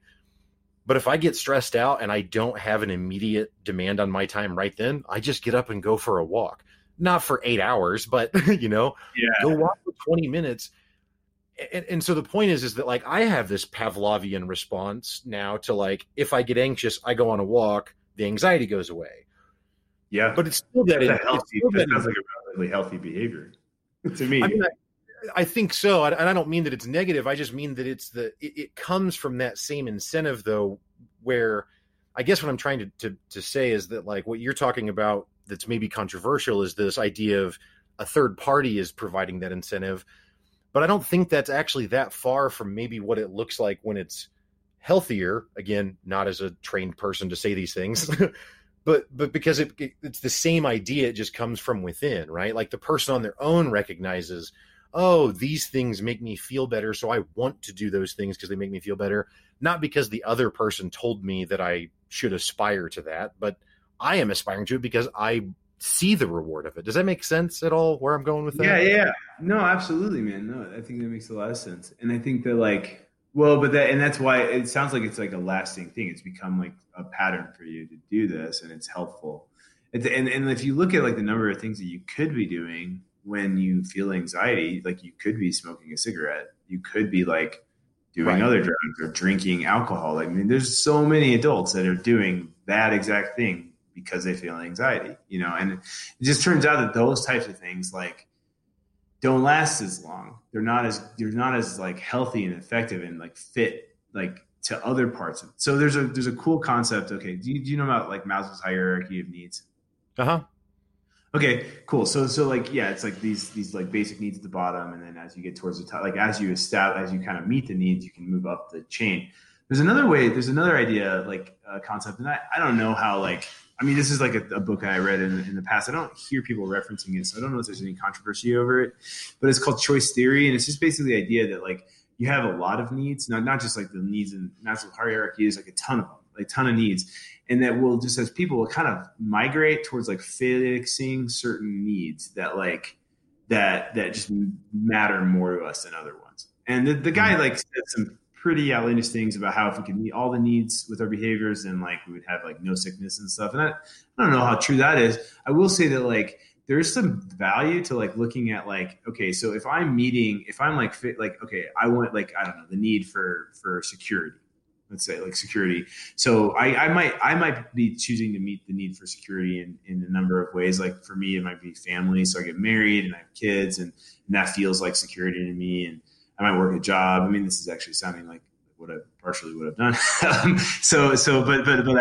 I think that like, so I might need those needs in that way. Other people literally might meet the needs by like, they feel secure in a hospital setting. So they do things that end up putting them in a hospital, or people might be conditioned to like, meet needs which the thing is like whatever your strategy is to meet the need that you're trying to meet, it has these ramifications for these other needs that you're not thinking about as much. And I think there's some merit to the idea that like whatever you're choosing to do to help meet the need that you're trying to meet, like think about how that impacts the other things in your life. And if it's impacting other things negatively, like look at that coping mechanism as something that you might want to shift into something else. That's like, I mean, that's, I don't know. That's just like what came up authentically when what came when you were talking. It's like the walk is like, sounds like it probably meets more than just like the need for like you to not have anxiety. It's like a healthy thing. I mean, there's a ton of like studies about how valuable walking is. Just that's also my name, so I kind of have to live up a little. Oh yeah, you do, and it's the name of your show. So yeah, absolutely. Yeah, I thought I was going to have to walk. As part of it. Right? No. There's no treadmills involved. No. Yeah. So I think that might be an idea for the future. It could be. Yeah, I'll look into it. Oh man. But yeah, no, I think that's kind of what I was thinking about. And I didn't even mean it as like really to be self-referential as much as just that I wanted to refer to my own experience because again, I'm not trained in anything, so I don't know what other people are doing. But it's not to be self-congratulatory as much as just to say. And I guess another thing I've thought about a lot is just there's a lot of conversation about like blame in our culture and society all the time. And I think blame can matter, right? Because blame might be like, hey, that thing hurts me, so I'm not going to go around that thing. Great. Like that's good to understand where it comes from. But blame and responsibility are separate, right? And so some other thing can be can be blamed, right? For whatever. But in the end, an individual is candidly just responsible for correcting it for themselves. And that might not mean that you correct the thing that is to blame. It doesn't mean you can change the external thing. It probably means you're going to have to change something internally, whether that be your behavior, your thoughts, the way you interact with the thing, whatever it may be. But I guess my point is just that like personal responsibility isn't really the right phrase because that's too I don't know, it sounds too bootstrappy, and that's not really what I'm trying to refer to, as much as just that, like, at the end of it, I don't know, like all of these things ultimately seem like they come from within. And again, I'm not some person who's like transcended humanity or something and don't have problems all the time. I do constantly, but that's what I'm learning is like, the more I look at, okay, how can I shift, again, interaction, behavior, thinking, whatever it is, to change how that is impacting me, is far more effective than constantly focusing on why the other thing is wrong or why the external thing isn't helping. Or does that make sense? It does. Yeah. I mean, I think like you're talking, I mean, accountability comes to mind, the word accountability. Ownership is another one, like just like whole ownership. That comes up in a ton of stuff. Have you read The Four Agreements? The book, The Four Agreements. Okay, I really liked it. I just read it, which is silly because it's like a classic, especially in my industry. It just took me this long to get to it. It came up. Some friends of mine brought it up, and then this guy that's a kind of a similar sort of level in a different company that we're part of a peer support group. Brought it up, and then I heard it on a podcast like last night. So I was like, okay, I'm just going to read it. It's actually a pretty quick read. And it's like maybe an hour and a half or something read. But so it like, there's a lot in that book. So I'm not going to just try to like relay the whole book, but the things I took away from it are, like this idea that like, you know, everything that you experience, like the whole world that you see and experience in life is like, you've made it. Not exactly like you created it and like you, but he talks about it as like it's your dream, like whether you're asleep or awake, like it's your dream. Like it's, and there's a lot of, I think what really resonated with me is like, you know, like there's all these things that we've done, like that we've sort of agreed to. And like this way of thinking, the way that you're thinking is based on like the way that you were conditioned to think and brought up at, you know, as a child. You had nothing to do with it, but you've accepted it. It's who you are. The way that you move through the world, the way that you interpret the world, and ultimately, I even think the way that the things that you focus on and the stuff that you see, it's all you. I think there's an idea of like that's just like whole ownership and accountability for like the things that you experience.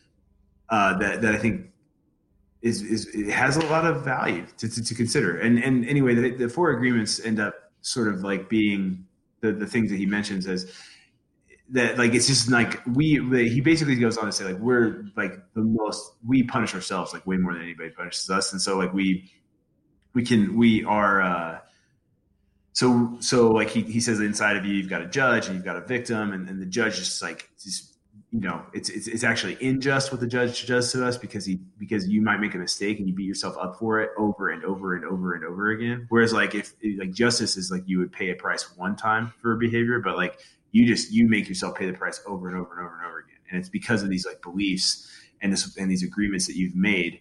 So the four agreements that he wants you to make will help you kind of undo a lot of the harmful agreements you've made in your life. That's what he kind of purports to say in the book. And the four agreements are like, they're really just good things to follow. They're like be impeccable with your word, which is, you know, it's basically don't say anything that goes against yourself. Don't say anything that goes against anybody else, and don't lie. Just be honest. And so that's the first agreement. He said, like, you know, he purports to say like, if you just do that one, like that's all you really need to do. But the rest of them kind of help you deal with, you know, that one and help you do that one better. So the second one is don't take anything personally. The third one is don't make assumptions.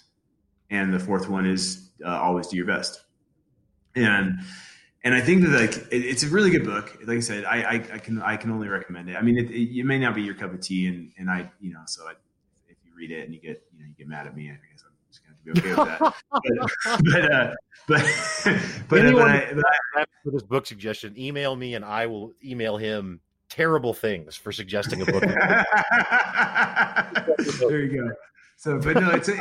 It's simple. It breaks things down really quickly, really well. And I just, it hit me in this time in my life where I'm, you know, contemplating some of these things. And so, yeah, I think it's really good. I think the concept of personal accountability is is really, really, I don't know, it's really valuable. And I worry that it's being overlooked right now by a lot of the things that like I see people focusing on. I don't Yep. know in the news or just in life. And I think it's hard. I mean, it's a really tough thing to dance around to talk about. But I don't know, it's possible that it's been going on forever, that there's just a lack of personal accountability. And it's also possible that right now there's more than there has been before. But for me, when I stop focusing on, this is what I'll say for myself, when I stop focusing on the things that other people are doing, and I look at the things that I'm doing, the way I'm making decisions, the stuff that I care about and think about, I'm a lot happier. That's Right. just my experience. So I can't speak for other people. I from what I've seen, that seems to work for others as well. But like you said multiple times, like I've said multiple times, I'm not a therapist. I'm not trained in those things. I've got a lot of skills in like manipulating people. But it's true. I used to work with this guy, man. I'm sorry. I'm going to go to the weeds for a second, but I used to work with this guy, Lowell. Lowell, if you're out there, man, like, hey, I still think about you until you. The dude is like he's got to be. So I worked with him like almost 10 years ago, and he's got to be almost 70. He's like in his late 60s for sure, and he's still in the field, from what I understand. Wow. But he's someone you can learn a lot from, for sure. But he used to he used to tell us, like, I am the master manipulator. Like, I'm the puppet master. So, and the thing is, like, I think when you get really good at being a field instructor and like just kind of running the groups, and especially you understand your parameters, like what you're allowed to do, what you're not allowed to do, and what the goals are for each client, what the goal is for the group. And you start to just really get into the zone where you play like this manipulative role to make happen what you need to happen. Like if a client's being complacent, you help them become not complacent. If a client's struggling through like a crisis, you can help calm them down from the crisis. But if a client's has things too easy, you can work on making it so it's not so easy. I mean, like, so there's a tremendous amount of honesty in understanding, like, I am the master manipulator is it's sort of a concept that I think a lot of people might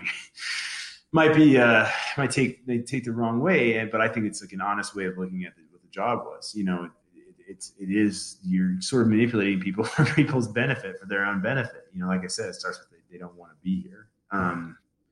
I don't think that will go over super well. So I think that I want to make it really clear that that's not exactly right, but that's like a way of looking. It's a perception that you can take. Perspective you can take on like what the job might be for a field instructor. So to create a container that will help a client to grow, or a group of clients to grow in a direction that will help their lives. That's the goal.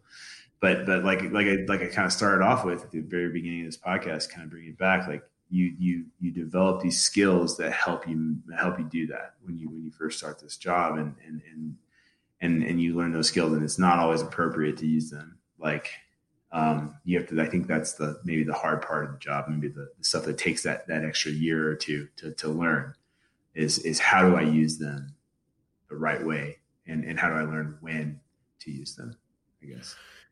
Yeah, well, I think, this is something that I wish I knew who created words, because I have some that I'd like to have them push out. I don't know what the words are, but I need some more words, because, for example, 2 words that you've used this evening that get taken in a negative connotation, but they don't mean that.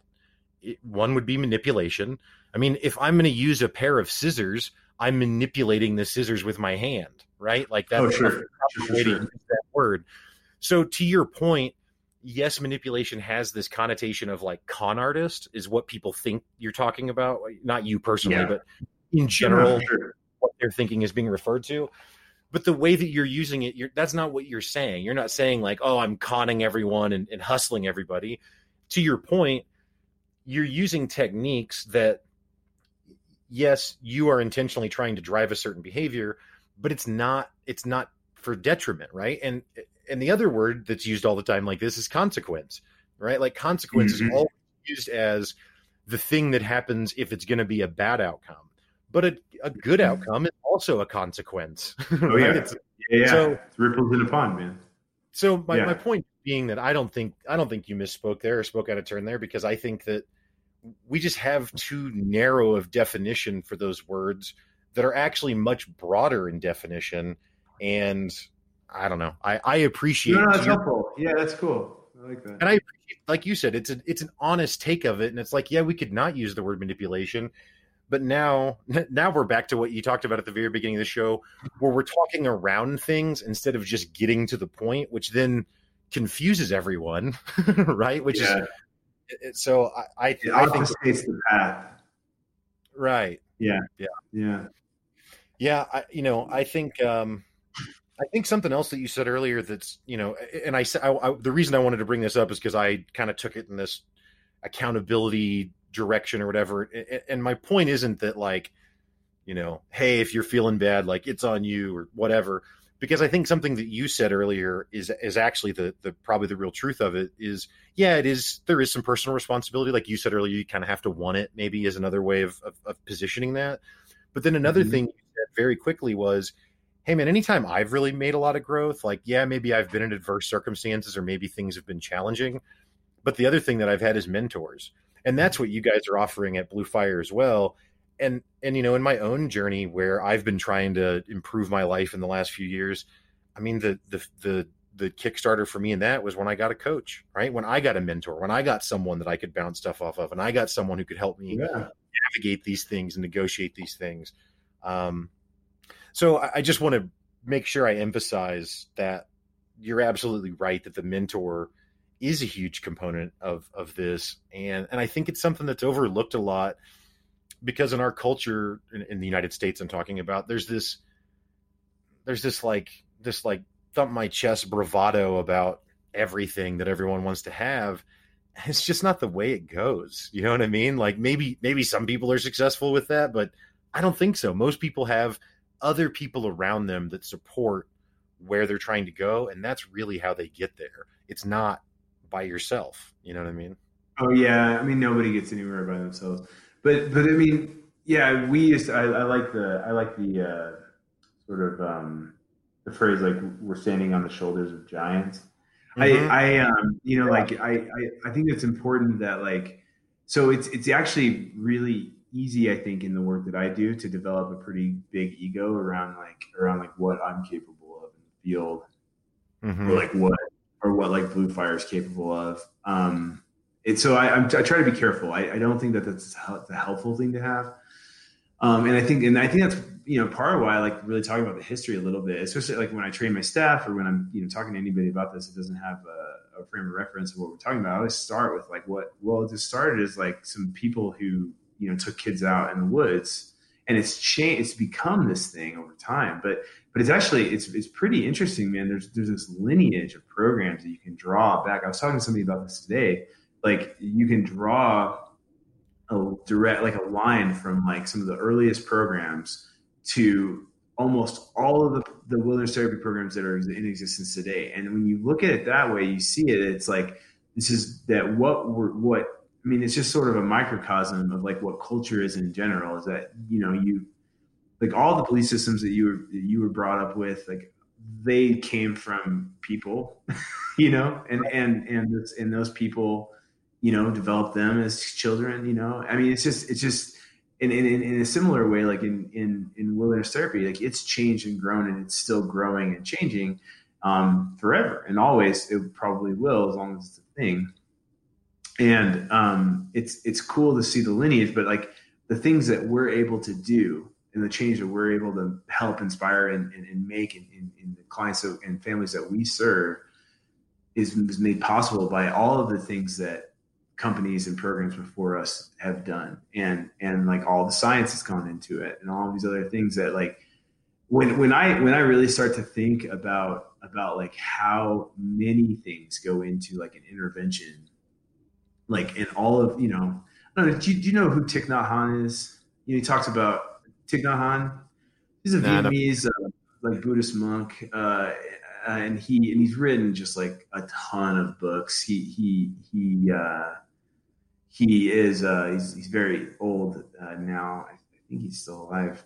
He's been but he's written.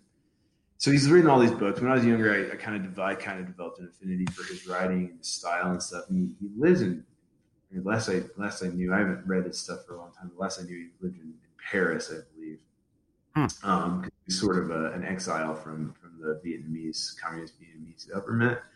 And anyway, he landed in Paris and wrote all these books. And he's big, I don't know, really, really into meditation. Obviously, and anyway, he talks about. There's this one book I read at some point where he talks about like an orange. You take an orange. An orange seems really simple. It's just like this round like fruit. It's a certain color. But you start thinking about all the things that made the orange. The orange actually gets really, really complex. Like, I mean, it's actually kind of fascinating. I mean, the tree that bore the fruit is just like in this line of like countless trees, that came before it, and the soil that produced the tree is, and the people that pick the fruit, and all the different things that go into this orange.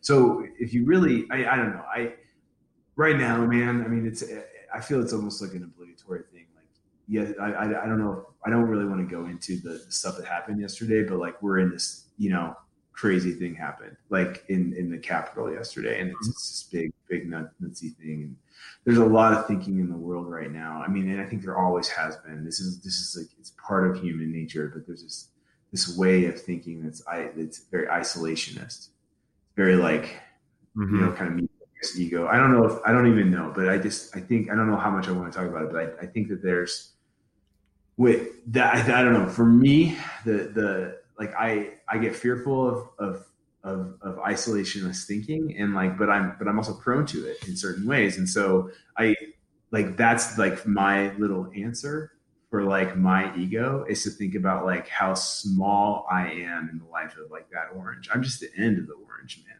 Like I just ate it. You know what I mean? Like I had nothing to do with like everything that came before. It's in a similar way. It's like, I don't know. I just get a much, much better feeling when I think about how complex and how interwoven all of these things are than I do by thinking like I deserve this. I'm so good at what I do. I'd much rather be part of a community and just be some really badass dude, I don't know. Yeah, well, I mean, you're probably way more of an expert on what I'm about to say than I am, certainly. But I mean, humans are social creatures, right? So, and I know that you're talking about isolationism on maybe even more of a, I mean, it could be personal, but it could also be even more of a national scale. But I think that's a natural and normal thought, because we're social creatures. Like, the reason loneliness hurts is because if you're not with your tribe, like, you probably don't survive, right? Like, you have to be around other people. So I think that's a very human thing to think, right? Like to not want to be separate. And I obviously there's layers to that, right? It could be personal, absolutely, your town or your state or your country or whatever. But yeah, no, I think that's valid. I think that a lot of anxiety and fear comes out of that isolation thinking. Not intentionally, right? But just because it, again, to what I just said, it is actually scary to be alone as a human, because that's not how we are.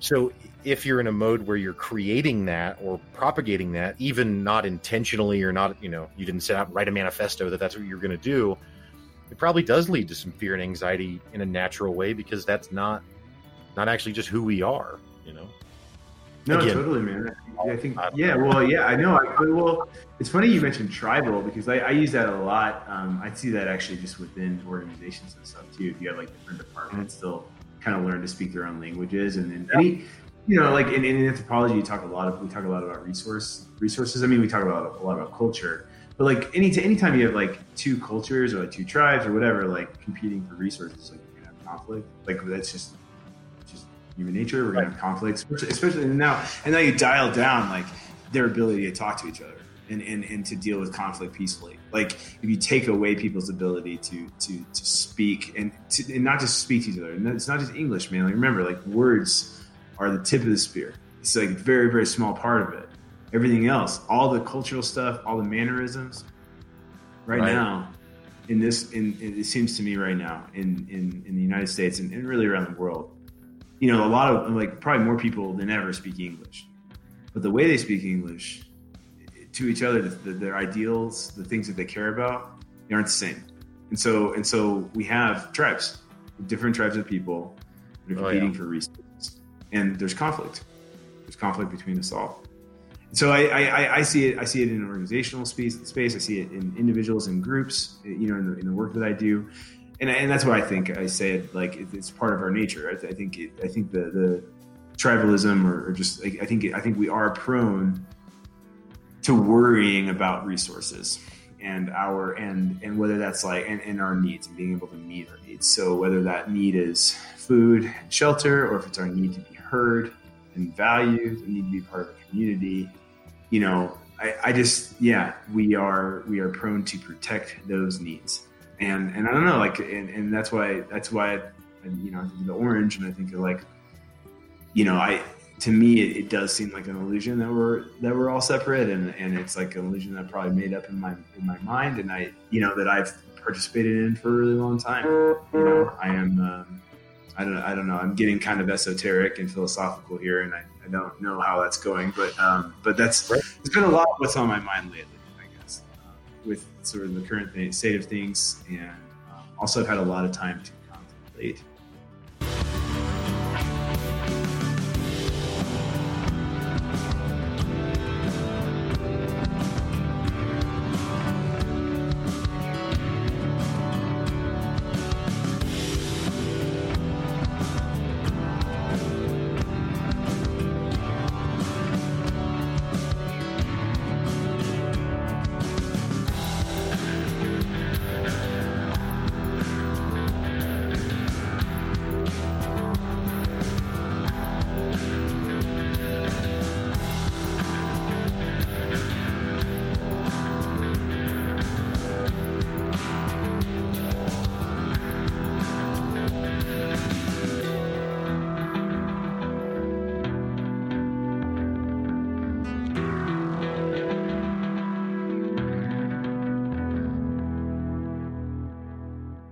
I had a baby. We had a baby in November. I took a month off work. Yeah. Thanks. Yeah, thanks. Yeah, we and it was nice to take a month off, but I took a lot of walks, Walker. I did.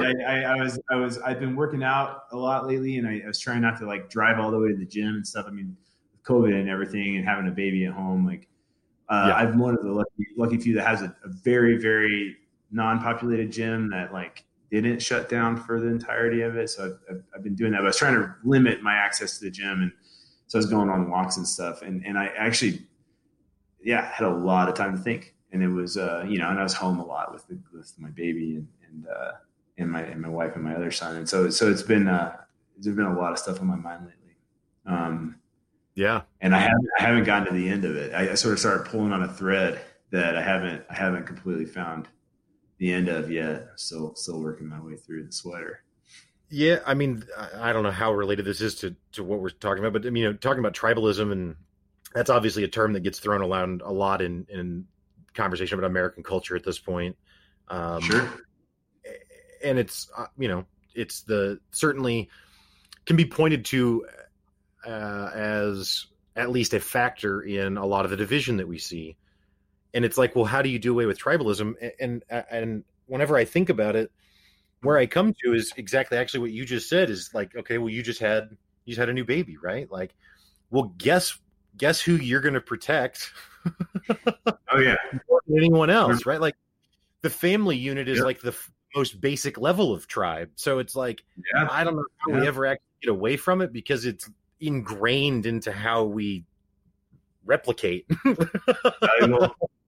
Valuable point, man. I think that's super true, man.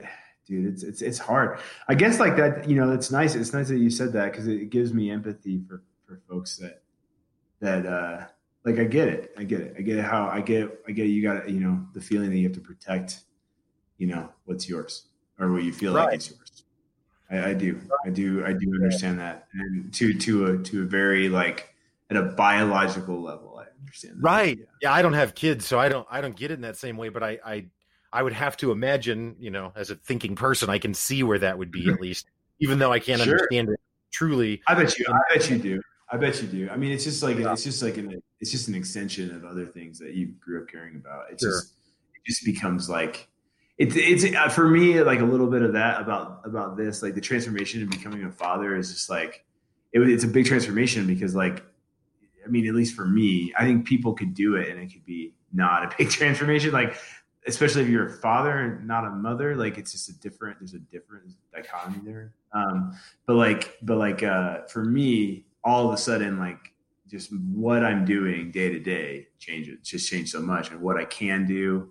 And like, and just, just having, babies need a lot. They just need so much. They need everything provided for them, or, they get sick or they get, or they don't develop properly or whatever. And so it's just like all hands on deck for the baby. If that's, and to try to, and they kind of dictate, they become the boss right away, cause they have this, they'll cry and scream, they'll demand things. So it's like, they don't have a lot of patience, man. It turns out, at least mine don't. I don't know about your guys' kids out there, Right. but yeah, it's so the transformation. I don't know. For me, there was a transformation. Like it went, and I don't think it was anything but like just that because of like the necessity. Like you have to change the way that you're thinking. Or I had to change the way I was thinking. It's been a fascinating sort of endeavor. I love it. Like personally, it's just really cool to watch these like little people grow up and like learn and you see them like sort of like latch on to concepts and incorporate them and learn skills and stuff. It's cool to be a part of that process and the love that you get out of it is also pretty cool. I'm sure it's going to get hard. I mean, maybe it's hard. It's already been hard. I'm sure there's going to be a lot of hard that I can't predict. But you were probably uniquely equipped to face that more than maybe anyone. Maybe not more than anyone, but more than that's the mistake I made when I was at Second Nature, man. Like, I was like, oh man, these therapists must be so good. And then you find out that the therapists had their kid in wilderness too. And then you realize that like there's a lot. But no, I hope I am, but I fear I'm not. And I can tell you this for sure. I look at my kid way different than I look at anybody else's kid. Just as what it is. Like I don't see. Right. It's just a way different thing, man. And that's what I mean by that tribe thing, right? Like, obviously it's different because it's your child, but you expand that out a bit, and that's, I mean, that's the, that's the way it all works. And I don't know how you ever, I don't know how you would ever subvert that because you don't want to, because the family is really great and everyone, me included, supports that and is like, yeah, that's awesome that you love your kid. Like, I'm really glad that you do. I'm really glad to hear that. No, it's good. It's not a guarantee, man. It's not. It's right. Yeah. Right. Yeah, dude. Then how do you walk away from, again, from that concept of like, well, I care about this section of people more than this section of people. And it's like, well, you can't, but we kind of have to figure out a way to not have that be the thing that drives us all the time. Right. And that's the other thing that, it's so crazy. There's this guy I had on my show. He was probably like my third or fourth guest ever. His name is Dylan Barr. And he came back on again about a year later. He wrote a book and he came on as an author. And anyway, the first time he came on, he wasn't coming on to promote anything. He just came on to kind of talk. And again, I hadn't had very many guests, so I don't know, just like it was fun. And I asked him, he asked me, he was like, well, do you think we could talk about like a thing that I think about a lot that I don't know if other people think about a lot? And I was like, yeah, that's fine. And so what he brought up was the idea of balance. And that's like, when he said that, I was like, oh, all right, well, that's, I mean, not that it's dumb or something, but like, yeah, I get it. Yin yang, like, okay, we get it. Everything, man, was I, of course, just like always, as you've known for a long time, man, was I wrong.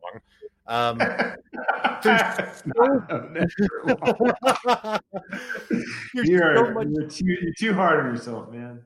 I'm kidding. There's so much significance though in that statement. Like after I had that conversation with him about balance and about how it's not that when I say balance, it's not that there's literally a scale that is even at all times and that there's some perfect position where now it doesn't have to be adjusted ever again. It's constantly shifting, but it's constantly trying to find a way to hold things in balance. And so, in the conversation we're having, yeah, it's super important to be dedicated to your family and care about them the most. Like, and if we all do that, then there are better families and probably better societies. However, that can't be the only way we think. And so then as we expand outside of the family, now a different way of thinking has to be inserted. And even though those two things are contradictory, man, longtime listeners are going to be like, God, this again. Things are contradictory, like holding them at the same time, like that's the real work.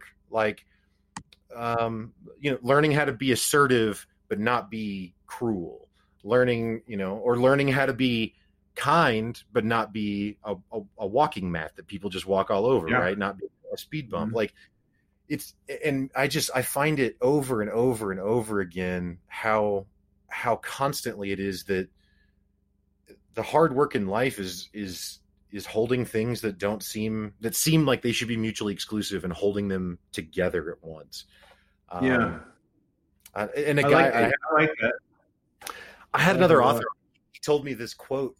He was like, "Oh yeah, that I was explaining the same thing to him. That's why I said I talk about this all the time." But I was explaining it to him, and he was like, "Oh yeah, that's like this quote from some guy I don't remember who he said, but he was like, contradiction is the lever of transcendence." And I was just like, "Oh man, like I'm not a tattoo guy, but if I was a tattoo guy, I might get that tattoo or something. Like that's cool. Like, I really like that because that's what we're talking about. It's just, I don't know. I guess my point is just there's not one answer to things. There's usually nuance, which you've brought up a lot, right? And there's usually multiple facets to an answer, and sometimes those facets might seem like they're competing, but really there's space for both. Yeah, there definitely is, man. And actually, like, I don't know if I wonder if mutual exclusivity is like a man-made concept. Like, I don't know. I mean, like, obviously like everything in reality exists. So maybe when we get really freaking vague and esoteric, like there's no real such thing as mutual exclusivity. Like, if, even it's about context and for humans, I think intent. It's funny you said assertive, but not what do you say? Assertive, but not like overbearing, or assertive, but not like a jerk or something. I don't remember. Yeah, I don't know. I don't know what I said. so ideally, like, for me, like one of the things I always talk about is like communication is being on a spectrum between just like kind of all. There's a concept that I train on. There's a de-escalation training that everybody has to go through to learn how to like recognize escalation, but also recognize baseline, how to like influence behavior to calm people down. It's a pretty unique skill set. It's pretty cool. And it's all with rapport. Like, use rapport to do this. But like there's this concept in a lot of these trainings, you say like all behavior is communication. That tends to be like news for people. Like everything you do communicates something to other people. Right. And then the other part of it is that the meaning of your communication is derived by the response that the other person gives you. So like so what you communicate is determined in the response that you get from your communication. So for instance, like if you've ever been in a semantic argument with somebody, or like ever been in like an argument with a loved one, and you're like, I didn't say that, it's not those words I used, right? But like they're like, but here's the thing, like you're wrong. Like you said it, you communicated it. You may not have said the words, right? But you said, you communicated that thing. They were responding to you. So that's that. So we accept that as baseline truth. It's just like when I'm working with a client, like whatever their response to my communication is, that's what I communicated. Like that just is what it is. So it turns out that that's actually really helpful, because now I can just pay attention to how they respond to me, and I can tailor my communication to meet the response that I want, rather than like try to argue with them and cause a conflict and a split in our relationship. I can actually keep the relationship really solid and just pay attention. So like if I do something to offend them and they say, hey, I'm offended, like I can respond and say like, man, I'm really grateful that you told me you're offended. That makes sense. I didn't intend to do that. And I can just say like, okay, that makes sense that you're offended. I'm okay with that. I intended to offend you or whatever. Like Right. I can choose a different way. I don't have to go into an argument with that person.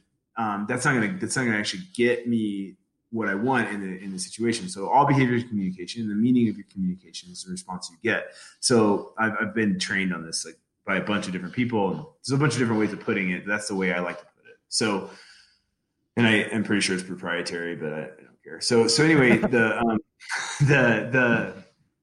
and in talking about this stuff, I talk about like communication as being kind of on a spectrum too. So you have on one end, you have passive communication, which is basically like, so in passive communication, you give up, you're giving up the power and there's like the responsibility for like the decision to somebody else, and you're disrespecting yourself. So that's sort of the nature of passive. So that's kind of the tends to look like this, like, like that'd be cool if you would invite me to your party. I guess like it'd be really cool if you'd invite me to your party or whatever. Like that's a passive way of saying, hey, I'd really like to come to your party. That would be an assertive way of doing it. But like, right. Or will you invite me to your party? So on the other end of the spectrum, you have aggressive communication. Threatening them, you better invite me to your party, or even any kind of like, what I mean, like that kind of a thing. So that's right. So you can kind of understand. Now there's a question I always ask my instructors, like when I'm talking about this, like where do you think passive aggressive communication lives on that spectrum? I would assume in the center. It's not center. It's an aggressive form of communication. So there's a couple of things. So passive communication is you disrespect yourself and you're giving up the power and the responsibility or whatever. It's also indirect, tends to be indirect, right? So you're not telling them what you want or articulating in a direct way the thing that you're trying to get or whatever, or the thing that you want to say. So aggressive communication is sort of the opposite of all of those things. So it's direct, tends to be pretty direct. It's also you are taking responsibility for getting the thing you want. And you're disrespecting the other person. Does that make sense? So it's the opposite of those three things. So if you break down passive aggressive communication, the only thing it's the opposite of passive. It's passive in that it's indirect, but it's disrespectful to the other person, right? And it's like sarcasm, for instance. That's a passive aggressive communication, and you are taking power and control. You're just doing it in an indirect way. So it's way more like an aggressive thing than in the middle. The middle is assertive. So in the middle is you're respecting everyone, you're sharing responsibility for whatever's going to happen, and then you're being direct. Usually, there's not really an indirect way. I don't know. You could probably come up with one. Communication's on spectrums, but yeah. So that's what assertive means. So if the way I like to talk about it. So if you're actually truly being assertive, then by definition you're not being a jerk at all. Like you're sharing responsibility, you're respecting everyone in the process. So an assertive way to get your needs met is to literally ask somebody, hey, will you? Hey, can you? Can I? Or just to articulate like the way I tend to do it, because I'm relatively loquacious and I like to just like talk over people. What I'll do is I will just say the thing I want. I would like to. Okay, that's a little bit more probably direct and maybe a little bit more aggressive, right? Than perfect assertiveness where I can request, but it also is not. It's not necessarily aggressive. Like everything's on a spectrum. Does that make sense? Yeah. No, it totally does. It totally does, and that's that. There's and it speaks to the nuance of things, right? I think that's another thing. We were talking about the tribalism stuff earlier in our culture and all of that, and I think that's another thing that's going on all the time now is that people want to really, really oversimplify things to everything's just binary, one or the other. And it's like, man, there's just so much nuance to this stuff. I mean, just like you were talking about earlier with the clients you don't have one plan that's like, hey, every kid that comes in here, this is what they do. This is how it looks. This is where they go afterwards. Like it's all tailored to the specific circumstance. Because nuance matters, and again, there are also times where nuance doesn't matter, right? Like when it comes to being violent with a person, well, I don't even know. Maybe there's appropriate nuance too, potentially. But my point just being, even that exists on a spectrum. But I just really appreciate, I guess, is what I'm trying to get to, you bringing the nuance of that up, because it matters. And yeah, that's interesting. I really enjoy communication, and in talking with you, I don't mean this in a self deprecating way. But I mean, just listening to what you've been talking about, I mean, I've written down some of the books you've referenced, and I've definitely got some reading to do, because, yeah, I think communication is fascinating, and I think maybe it's the most important thing that there is. I don't know. Maybe not. I mean, maybe starting a fire is more important, but maybe second is communication, right? I don't know. Communication is important, man. Yeah. I mean, like the better you are at communicating and interpreting like the responses that you get to your communication, and altering your own communication, the more power you have in social situations. So I mean, just in general, like as far as that goes, like that's I think I could say that relatively fairly. Like that seems pretty accurate to me. So yeah, communication is super important. But the other part of that is there's people that are really, really good at communication, and they use it to take from others, or to get their way more. And I mean, so just because you can communicate doesn't mean that you're like necessarily a good person. Like you can like earlier, it's like I can manipulate certain things, or I can read communication, I can alter, because I have these skill sets, and I can read people in a way that I just don't think most people are trained to. I'm not saying like right. The type of person I am is I actually think everybody should know these things, or like try to learn these things. I think they're fascinating things, and mostly just because I really enjoyed them and stuff. But like, yeah, like context is everything. So yeah. It's like, how you use these skills is the most important thing. I at least for it's one of the most important things. It's the most important for how, I guess, like how good of a person you are. I don't know if that's like a thing. I don't know. I kind of lost. I don't know. I mean, so talking about the back to the manipulation conversation a little bit, and the way that word could be misinterpreted. I mean, a book I read here recently, well, it was an audiobook, so I listened, but is Never Split the Difference by Chris Voss, who's a guy that was a FBI negotiator. Very popular book. Anyway, he's an FBI negotiator, and now he wrote a book on how to negotiate. Well, the reason it made me think of it is because he talks in a lot of the same ways that you do, where it's not that you're like a superhero or something, or like an X-Man or something with mutant powers.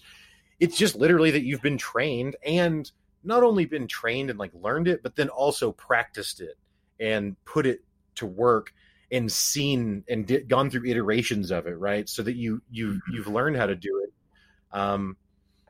But it's not an inherently negative thing or anything. It certainly can be used for good. I mean, an FBI negotiator, I think largely is probably doing good when he's negotiating, right? He's negotiating for hostage freedom and that stuff, right? So I'm glad he can do that.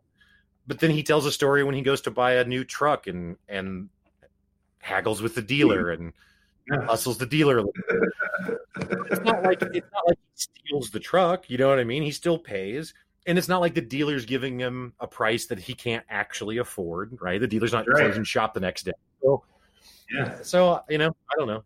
It's back to nuance. It's back to things aren't mutually exclusive, like you said. I mean, here's a really basic example of what does mutual exclusivity mean.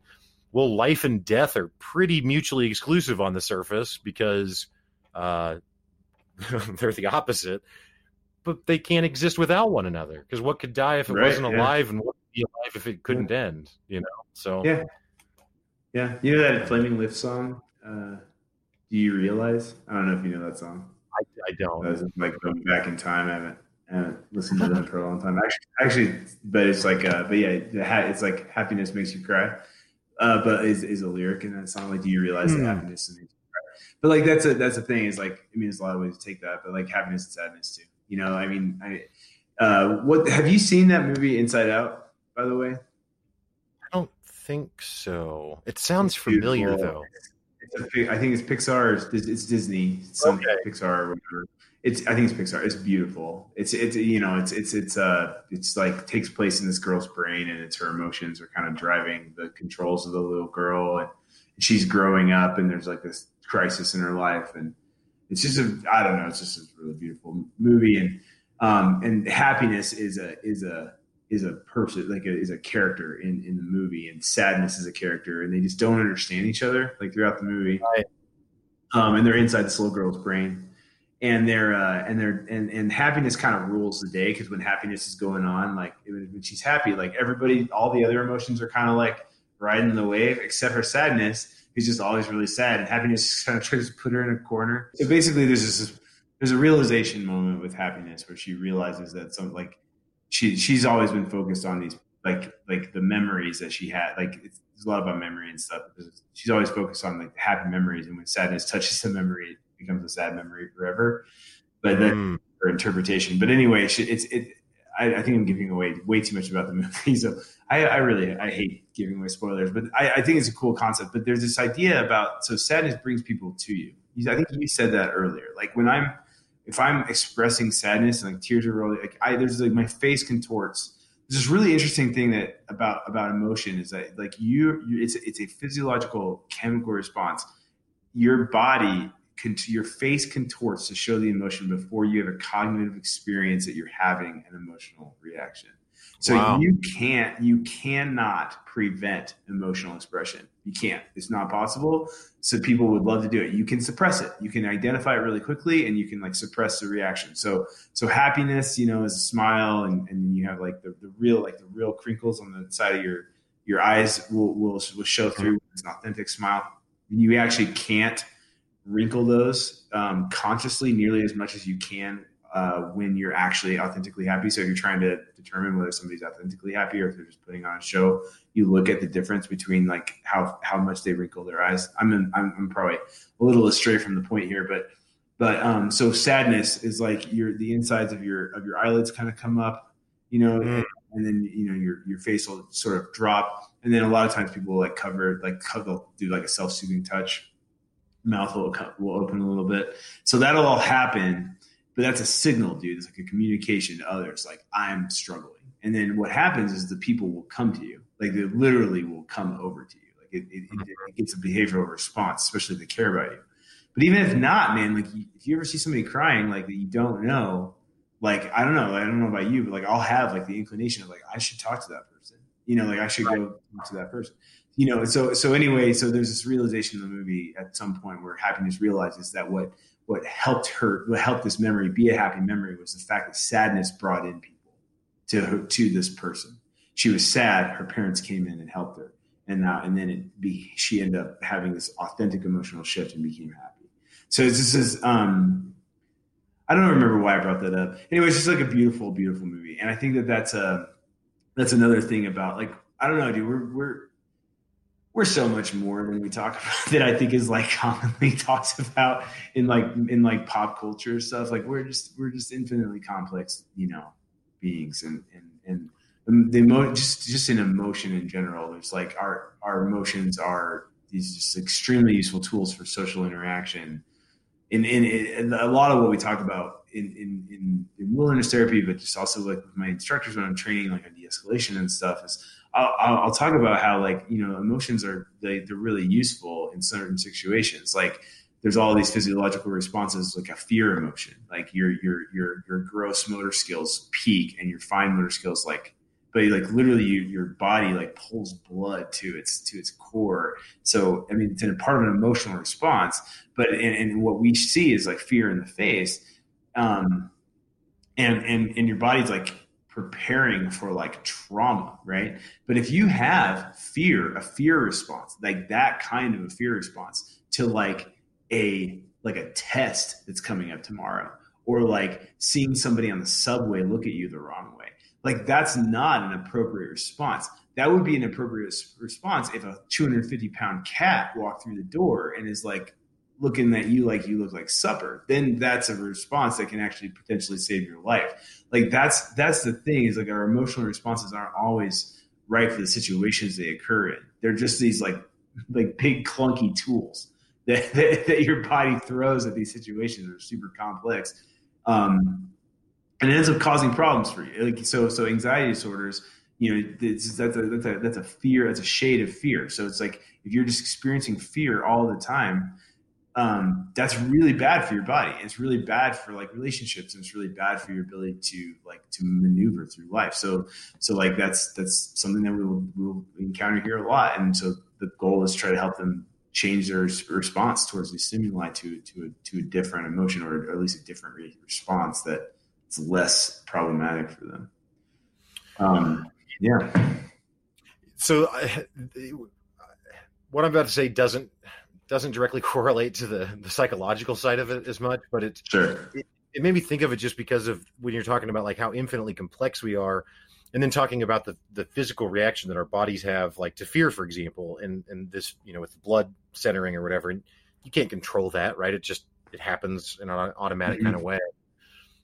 Well, again, not related to therapy at all, but the virtual reality headsets, like for video games. Oh yeah. Yeah. Right. So I was listening to an interview with this guy, Gabe Newell, who's the guy who owns Valve, which is the video game company. They make their own headset. Well, he was talking about how, we call it virtual reality, but really it's just visual and audio. I mean, yeah, you see cool things and you hear things, but you don't feel a wind, you don't smell the area you're in, you don't taste the air or something, because the headset doesn't simulate those things. It's just a screen and a headphones. So what they've been playing with, though, is trying to figure out, how do we hack into a body to make someone experience cold, or to make someone experience the sensation of something that's beyond just seeing and hearing. But what some of the challenges they're running into is, like, when a person experiences cold, it actually triggers their immune system, right? Because so there's all these responses that the video game company doesn't want your body to have. The video game, right? Yeah, so, I cannot imagine that would go well. Yeah, so that's like where it's kind of interesting. Is like, yeah, they can do it, but there's some ramifications from it that aren't good. So they're a little farther away than maybe they'd originally thought from that. Anyway, not related. They're trying to do it without causing like the detrimental effects. They just want to give you this experience, right? That's what you're saying. That seems like pretty far fetched, but I mean, I don't know. Like that's crazy to think that, like, you maybe, like, if you could have an experience of cold but not have any kind of like physiological response. I mean, that's like separating. I don't know. Is that even possible? That's cool. It's kind of cool. Now. Yeah, not right now, but maybe. That's why I say that's so cool. I would really like to get one of those headsets. I don't think I have the time for it, but they look really cool. I've been fascinated by that stuff forever, but it's just I just haven't prioritized it. I own an Xbox, but I don't play it because I have kids and a busy job. And right. I do like games. My friend Brett, that I co-host my other podcast, Pick Up Your Sticks with, he actually just got one of those VR headsets, and I went over and tried it out over the holidays, and yeah, it's pretty cool, man. I mean, it's not reality, because there's not, all of the senses aren't engaged, but it was the most impressed I've been by video game technology in a long time. And I'm an avid gamer. I mean, I love video games, but it blew me away. It blew me away. I like beautiful big video games. I tend to like I don't know. I can't remember. It was like a comment on Reddit some long time ago about like people who play like I play. Because what I do, I just want to be like the most powerful. I play RPGs, and I want to be just like the most powerful I can be. I play on PC, and I don't care. Like, it's the whole goal is like I just want to be like the hero at, like, just, if I'm gonna play, just want it to be relatively easy, and like it's a story. That's not a great. I know that's not what a lot of people do, but that's like how I play games. Yeah, but that's that's why, and I don't mean to just now spend time talking about my own other podcast, but that's why I do the other podcast. I mean, the premise of that show, of the gaming podcast, is why gaming matters, because just like a person could watch TV shows, read a book, watch a movie, listen to a song, watch a musical, a play, whatever it is. People interpret those things in a wide variety of ways and derive pleasure from them in a wide variety of ways. And video games, for sure. And games, I think, often are kind of cast as like either toys or like now with the rise of esports, like this competitive thing. And it's like they can be that, but they can be all sorts of things. So if running around and seeing a cool world and being the hero and being powerful is the part of it that's enjoyable, then that's awesome. Like there's nothing wrong with that at all. That's the wrong way to play. Like, oh yeah, I don't know. I think it's good. No, I think they're art. They're beautiful. I mean, they're art, right? Just like another kind of art. Exactly. Yes. Yeah. I'm into them. I don't have the time for them that I would like to, but I also feel like probably by the time like my career is over or whatever, if I get to that point in my life, I'll have plenty of time, and they'll be so good most likely by then that I won't have any choice but to play some really cool games. It'll be Matrix, man. We'll just jack in. Yeah, it could be. Yeah, it could be. Yeah, sounds like Gabe Newell's working on it right now. Yeah, exactly. That's cool. Yeah. You have been incredibly generous with your time this evening, man. You've given me thanks, man. Yeah, I've really enjoyed this. I hope it ends up coming out well for you, dude. It will. It's been sweet. It's been sweet to connect with you, man. And I look forward to like future conversations for sure. I do too, and I don't mean to be overly, mushy or anything like that. But I really can't say thank you enough for reaching out to me. Again, as I mentioned at the very top of the show, for anyone who's still here in hour 3 or whatever we're at now, as I mentioned at the top of the show, we knew each other in middle school, and then I mean, there wasn't like there was no animosity or anything, but we just didn't know each other after that because we didn't go to the same schools anymore. And and you reached out, and yeah, man, like it was awesome reconnecting with you. And I mean, this is, and again, I'm not saying it just because you're here right now, but like, this is one of my favorite episodes that I've ever recorded right here. Like, this was awesome. Oh, no, that's cool. That's awesome, man. Very generous. I hope I hope other people get something positive out of it. So I've really enjoyed it. Yeah. For my end, I've never done anything like this. So yeah, man, it's cool. Well, cool. Well, if folks want to check out the thing we were talking about throughout the episode, which is the work that you're doing, bluefirewilderness.com is the website. I assume that's where people can go if they want to find more information about maybe seeking treatment there absolutely. For people they know or careers or anything. Yeah, absolutely. And then Outdoor Behavioral Health Council, just Google that, is the council of programs like ours, that the collaborative group of people that get together and kind of share like information about best practices and try to help each other do good and do well in this work. So those are the two that point towards. Yeah. Well, I'll make sure and have those in the show notes so people can just click right on the link and check it out. Again, Travis Scheele, thanks so much for stopping by, man. Really appreciate your time. Yeah, thanks, Walker. It's my pleasure.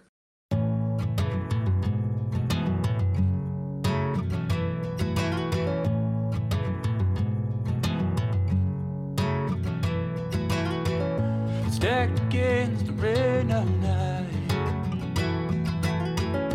bag after bag to fight rising water.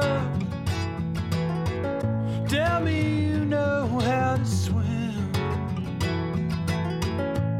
save our sons and daughters. Headlines rolling through our feet, crimes failed to hit blotter, and open bribes to charlatan feet. Forgotten lambs left to the slaughter, easy at a point judge, and they say from the front line, not everyone starts at the same point or at the starting line. But down to fighting in an instant, just a sea of angry picket signs, shots of fire in the distance, our homes are burned as the moon rises.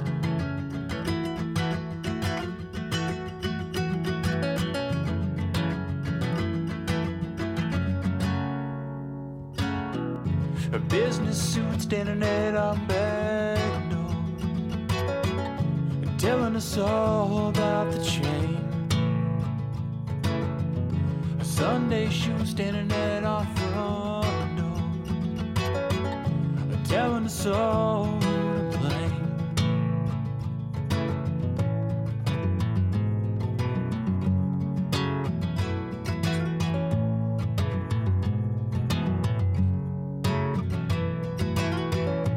Broken homes from violent wind,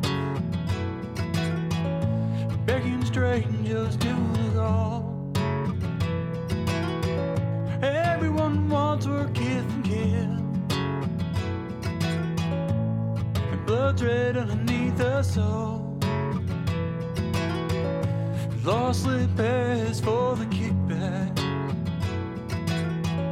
and half solutions widen the balance sheet. Sell our lives from pages and keep us time curing disease.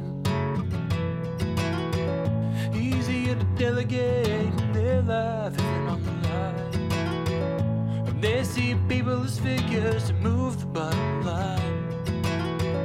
The town is leveled in an instant, just a sea of timber and power lines, abandoned by our leaders. We were blinded by the cunning white lies.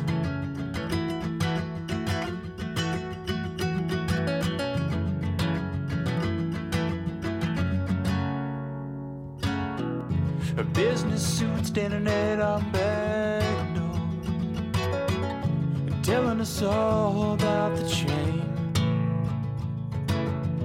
A Sunday shoe standing at our front door,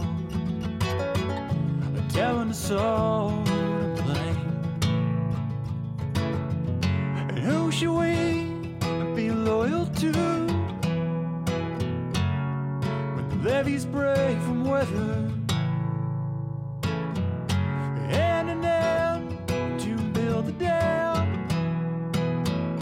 and dodging death and ruin together.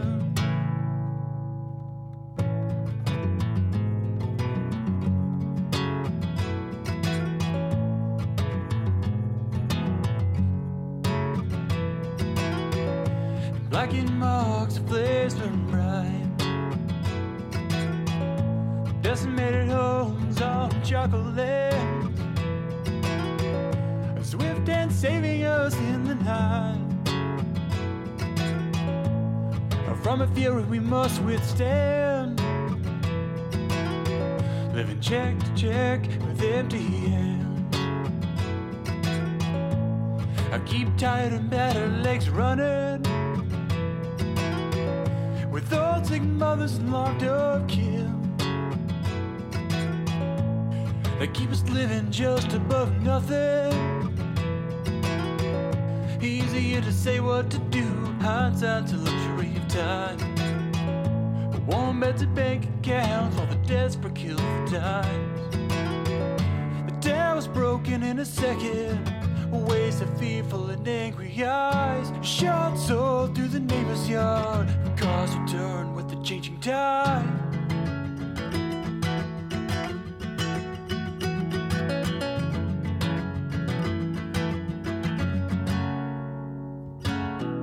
A business suit standing at our back door, and telling us all about the chain.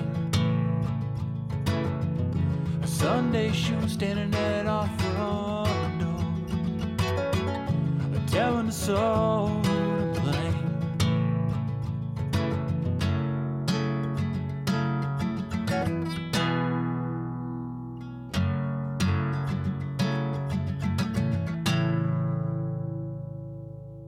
All right, folks. Well, that's all for the show today. Thank you again so much to Travis Scheele for coming by the show and having that conversation. I really, really enjoyed doing it. I also really want to thank Misha Zarins for the music. And of course, last but not least, thank you, listener, for listening to the show. I'd also like to welcome you to check out my other podcast, Pick Up Your Sticks, which is hosted by me and Brett Lindley. Pick Up Your Sticks is a podcast about video games where we talk about why gaming matters, and you can find it on any podcast app. Again, I really appreciate the listen. Have a great week. Stay up.